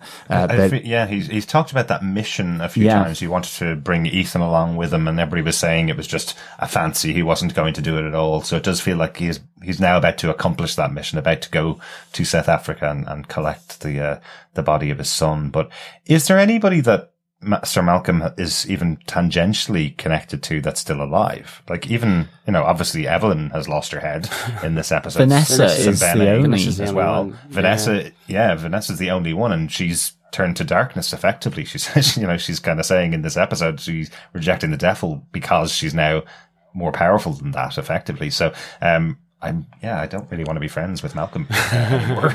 Well, yeah, I mean, for sure. I think, it's only Vanessa, and I suppose for Vanessa's ending, she's really left at Sir Malcolm's home here. I do like she says, I've ran from the darkness for so long only to find more darkness. And it seemingly that beautiful normal life of her and Ethan there's no hope for, at least, for Vanessa. And, in terms of their story, they truly are kind of cleaved away from one another here. Cause Ethan is on a boat, destined for North America, or America, to keep the A theme going. And I really like this, you know, that he hands himself in ultimately to the police. He confesses his crime to Inspector Rusk. He believes he's going to have the quick, retribution of the rope, and not the long drawn out guilt. I think that Inspector Rusk talked about previously. Massive applause to Inspector Rusk. Oh, that's all very nice, Ethan, that you've come to turn yourself Exactly. in, but you're already being recalled to America. Yeah, Warrant just came in today. Sorry, I didn't get the chance to tell you before you spilled your guts and told me all of the horrible things you did, but I did like hearing it. Yeah, well, Ethan says make it quick. He thinks this is his way out. Yeah. This is effectively a suicide bid for Ethan, and he's not going to be given that satisfaction. And Inspector Rusk is like, there will be no hanging. Here's the extradition orders. You're going home to America.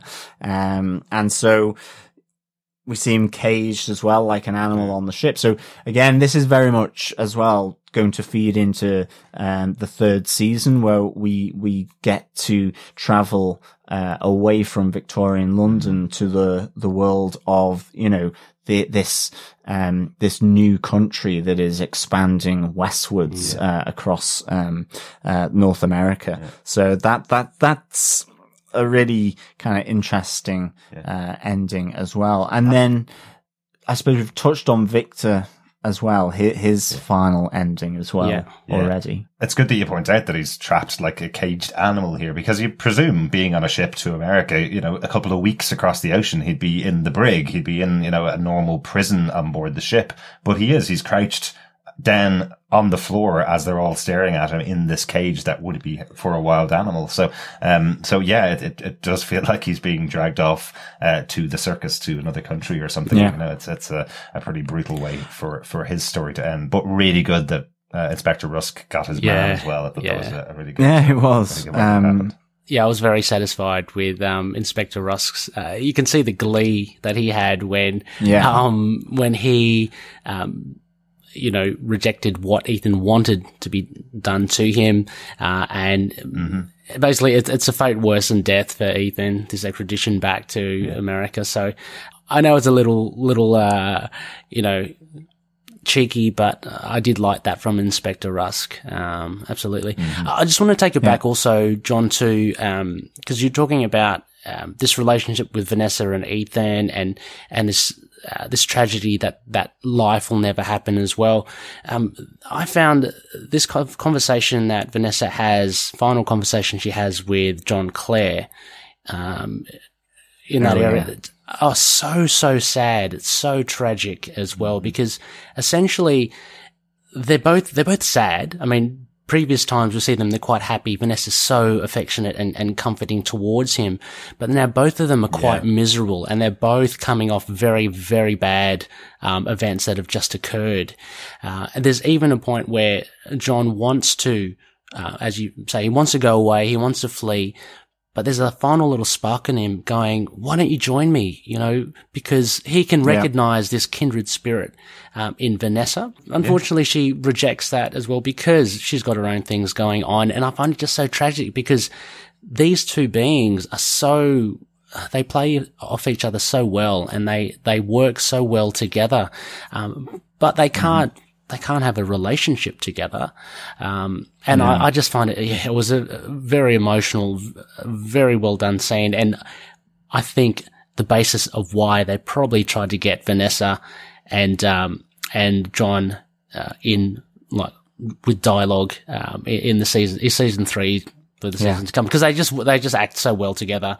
Brilliant actors, both of them. Yeah, they're really good. I mean, that's the thing. Yeah, it's where I suppose we also get that insight from Vanessa, where she says, I've lost God, I've lost my immortal self. It's that, I do feel like in some respects, when we leave Vanessa,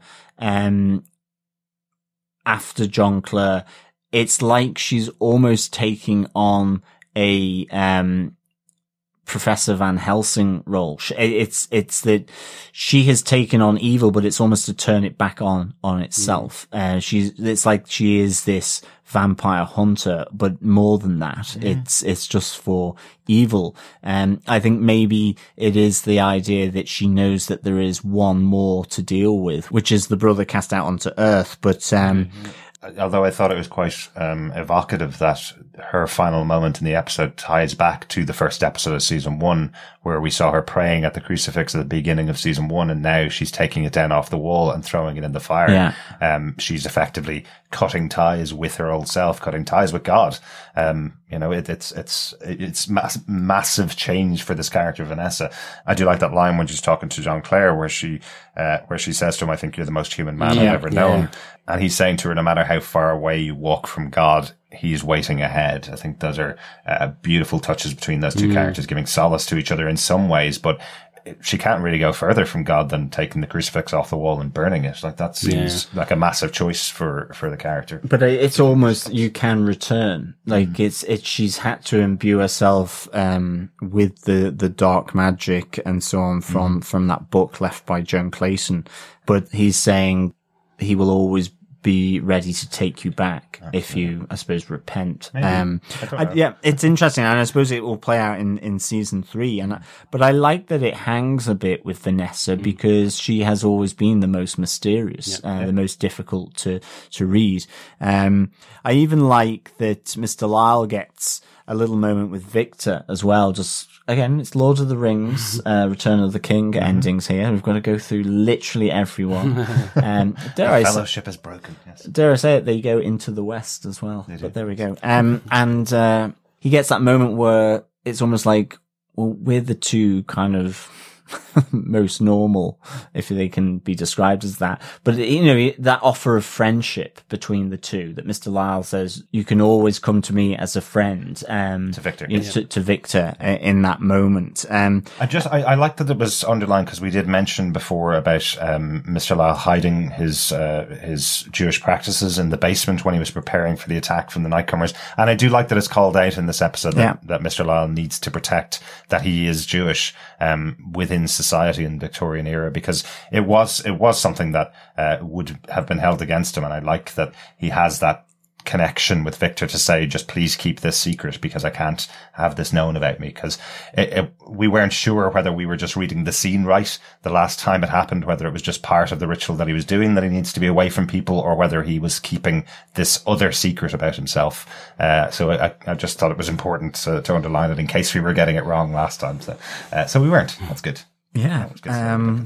And even with Dorian and Lily, they are, I suppose, bloody dancing again. That hallway or that ballroom has seen a lot of blood, but I love the fact here, and part of the reason why Victor does try and maybe kill himself is that this encounter where, he goes to kill Lily and Dorian with a bullet for each of them. But they are the immortals, and they just stand there and kind of look at him and, almost pretend that he's not there. They're discussing him whilst ignoring him about whether they should finish him off now or leave it till later, or it's the foot and the ant, do you crush it? I suppose. And that's the kind of feeling that you get here, with them. I love the fact that she keeps him. She doesn't kill him now because it will be of use in creating, I suppose, her army of the dead, or of the reborn.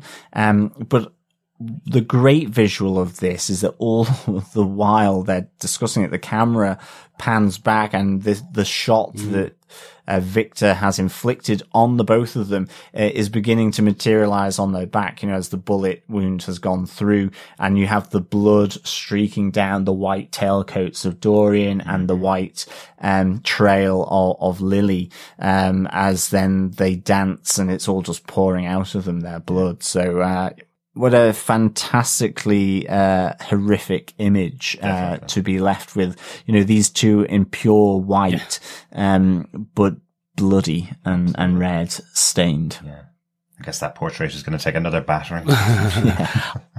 The portrait's probably there going, guns, oh my goodness, can you imagine when the machine gun comes in, that portrait is just like gonna, no. other grenade. I thought Victor was, when I first watched this, I thought he was dead for all money. I mean, I couldn't see how he was going to get out of this. These two immensely powerful beings, immensely evil, and then just talking in front of him. You know, should we just kill him now? I was expecting a short, quick, sharp, just like a snap of a neck or something. So kind of glad that he did survive it, but I mean, poor Victor, he's at the total pits. I mean, and now he's, at the whim of Lily, expected to make an army of immortals, and he's been spurned by her. I'm assuming one and only chance at love has been utterly demolished, So yeah, you got to feel for Victor, but it was a very cool scene. And yeah, visually, John, the blood and the white, was just really, and it's the first time we've actually seen, I guess, Dorian in his immortal state. I mean, he's had his ear bitten off. He's, talked about stuff that's happened to him, but it's the first time we actually see physically him being shot and him just standing up and not really worried at all. Absolutely. Yeah. She's brought that power out in him, really, is what it seems like from Lily, that she's really brought that confidence out in him that no matter what happens, I'm going to live through it. So, it's like he's a terrifying character when you think of his version of immortality. It's not that he just lives forever as a young man. It looks like he can survive anything as well. So there's something different about that. It means he doesn't have to be even as protective as he has been in the past of himself, or his body, and putting himself into certain situations. Maybe he's going to go skydiving without a parachute next time, because if he can survive that, then he can survive anything. Absolutely. So that's what it kind of feels like. But loads of stuff in this episode, I know. Is there any other notes that we haven't talked about that we wanted to mention? I'll just jump in with one because a favorite moment for Mr. Lyle in this episode as he kills one of the nightcomers and says, "Never underestimate the power of a queen with lovely hair, my dear." Great, Mr. Lyle. Excellent stuff. That's as close as close as you're going to get to a Hollywood kind of one-liner, Absolutely. Although I would watch his adventures taking out witches all across the world. Absolutely. He, delivered lines like that. Skipping along on his bed of lavender with his two fishes. There you go. For sure. I like Hecate, burns the house down, leaves a crispy Carly there, but takes the old takes the implements in order to continue her mother's fetish. Bag of tricks. Toolbox. Yeah. I just like the little note. I love the classic look of the werewolf or the Lupus Dei. Not a full blown wolf, he's got that kind of, I don't know, very human like face. He's always had the long hair, I guess, but very kind of classic look. Really enjoyed that. Yeah. They did a really good job. It really does feel like a much, I'm trying to think the kind of Hollywood, Universal Monsters, wasn't it? That's the version of the werewolf we have here. Yeah. I think he looks cool. He does.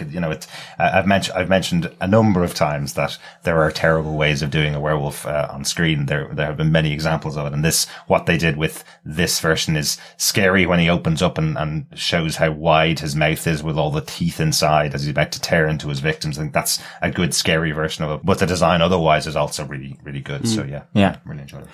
I just have one final note. I do like, that in the same way as Kellogg's Rice Krispies, the Putney family does go snap, crackle and pop, with the retribution of, Caliban. Wow. I thought that was just, not to say that, I should, sort of welcome this kind of behavior, but it felt like retribution for Caliban, where he just simply takes the steel door off its hinges. Yes, it is a snap of Mrs. Putney's neck, a crackle and pop of Mr. Putney against the archway. But he leaves Lavinia to effectively feel her way around in the darkness, and you hear her screaming as he leaves the Putney family waxworks. It felt like justice here for Caliban, even though it was a vengeance, I suppose. You have Mr. Putney there all kind of puffed up with his new suit, offering him this deal, and yet he's a bit like the Pirates of the Caribbean, he's done the hinges on the cell incorrectly. So he can just lift them off and escape. Well, I think that's just the power. I think he was just waiting for his moment. But there was definitely, as he kind of calls them closer to give more information about the deal that the Putneys have for John Clare, I was just expecting him to grab the two of them through the bars and kill them because of that, smack them off the bars.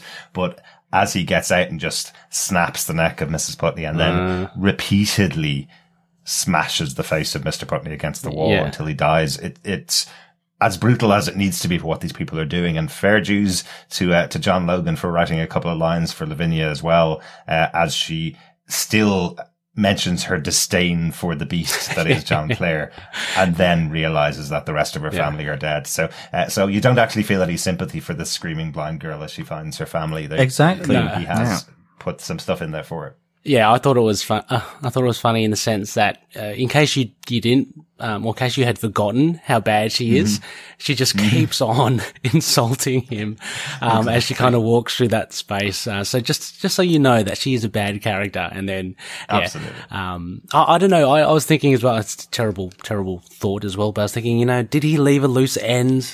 Could Lavinia come back and somehow wreak some sort of havoc to John?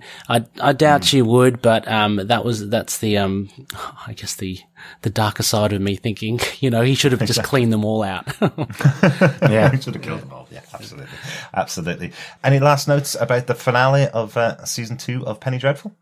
Yeah, I just thought a really nifty little reference as well that John Logan injects is that of John Merrick, in the Putney Waxworks, also known as the Elephant Man. A true story, very sad story as well, hideously deformed. David Lynch directed a film about it, which is very cool. Highly recommended if anyone hasn't watched it yet. But he kind of rises above his deformity. So he was, I guess, around the Victorian time, and it's nice that he gets reference, with the Putneys, albeit amongst the freaks. As they call it. Yeah, absolutely. And also there is a little reference there to the limbless boy in an apple cart. Oh, yeah. Which is the basis of upsetting the apple cart. That, whilst it's an economic thing, it was that, certain traders, we still have traders in Dublin that use actually prams to sell fruit and veg that go around the fruit market, and that the carts would be these kind of things. And for a lot of the disformity, obviously no medical care, that you would have their deformed sort of children on the apple cart to move them round, and they would lose trade and business to those apple carts that were just literally an apple cart and not an apple cart, and effectively a wheelchair as well. It's just fascinating where these phrases come from. I would never have thought that's where a phrase like that came from. Yeah. So, and that was the prevalence of disformity in London in the Victorian period, before proper kind of universal healthcare or whatever. And just the poverty. So, and lots of accidents, like a lot of, children were used in factories, certainly in amongst the cotton, the weaving and all that. And, these were very dangerous machines, and there'll be a lot of, sort of handless or limbless, sort of children from that. Scary as hell. Yeah, absolutely. Right, off to Henry Street to buy our apples 5 for 50, John. Yeah, the grapes and the pears. There you go. Overall, gentlemen, let's close out season 2 of Penny Dreadful. Overall, what's your thoughts on the season? Ray, as you're the guest for our seasons of Penny Dreadful, why don't you kick us off? What do you think of season 2 of Penny Dreadful? Yeah, I thought it was a very solid and a very highly polished and top quality season. Utterly enjoyed it as well. For those that love season 1, you won't be disappointed, because it retains so many elements of what I imagine you'd love from season 1 in season 2. If I had to, I guess, pick between one of them, I still like season 1, in the fact that I felt it was a lot more compact. And that's nothing to say that season 2 is weaker for having, broader stories. But yeah, I mean, we've got a bigger cast. We've got new characters like Rusk and Roper coming in. We're delving more into characters' backstories. So things are expanding, and there are a lot of characters here that things need to expand on. So it becomes a larger canvas in season 2. But I don't know. I just like the compactness of season 1, and that simple kind of plot thread of bringing a band together and having them battle evil was really cool. But no, loved the villains here, the witches. Evelyn Poole is fantastic. Performances from everyone, I'd say. Everyone brings their A game. Really great. Also, we get a couple of, I guess, similar things with like standalone episodes here, similar to season 1. I think it was episode 5 of season 1, which showed Vanessa's backstory, and her going through the mental asylum. Season 2, we get the brilliant episode 3, which is one of my favorites, of the cut wife and Vanessa again. But yeah, so a lot to love about it. But yeah, overall very solid. Excellent. John, what's your thoughts overall on season 2? Yeah, I mean, I can't agree with Ray enough, actually. I think it's, everyone progresses and develops, each of the characters, that were there in season 1. And it's, again, hugely strong performances with Eva Green. Okay, I don't think there's necessarily a seance moment, and there's not a possession moment for maybe, in the final episode where she is combating Lucifer and her fetish doll. There is that, but I just felt you may not get so much of that, but you have that performance with the cut wife, with Joan Clayton, and both her and Patti LuPone are just really, really good. And the performances are absolutely as spot on, as ever. Yeah. I really like that along with these kind of developments of the character, or all of the characters, that we get the involvement of Mr. Lyle more in this season. He was a favorite of mine from season 1. So I like that choice that they made, and I like the choice to introduce and expand with, Inspector Rusk, the murders as well. I thought that was a really important element, here, because I think he added a really fascinating dimension to Ethan, as Ethan becomes less of the point of view character and gets his story developed along the way. And of course, what can I say that, the witches, not only is Eva Green fantastic, but Helen McQuarrie, I think she plays this witch of Evelyn Poole, Madame Carly, so well. She really embodies it. And I think the witches bring a very different element to the vampires, which are largely absent, if they're non-existent in this season. They bring a sinister and creepy element because they can walk within the day. Whilst their powers are heightened at night, they walk among us much more closely, in the time when we feel comfortable, and can still project their magic at that time. You see with her sort of ring. And of course the dolls are just, if it doesn't make you sort of stay up at night, I don't know what does. It actually doesn't scare me as much as it does you. I must say, I absolutely love the design of the dolls. But burn them all. Yeah. None of these dolls for me. But that's what I love about them as well. It's the absent terror in their faces, the dead eyes. Just a few mirrors behind their eyes would have really helped them feel alive. Nice. Reference to season 1. Yeah. But as well, it's just, I think, overarching. As I say, the vampire's largely absent, and I think you only learn it probably the episode 9, where Mr. Lyle says the two brothers. So there's a real nice pattern to these 2 seasons that complement each other, which is, season 1 is about the brother that has fallen to earth, and this is the brother that has fallen to hell. Dealing with vampires in this season with Lucifer primarily. Although I do wonder if it is Lucifer that is coming out at the seance in season 1, in which case there's a little hint there. Yeah. But that's the connection with Madame Kali. So there's a real nice, they complement one another really well.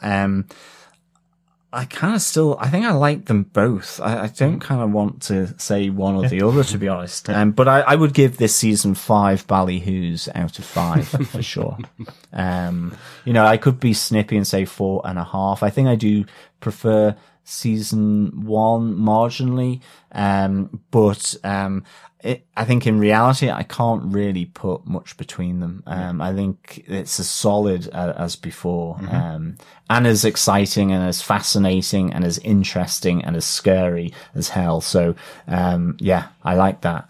But dolls can go F off, to be honest. Nice, John. Nice.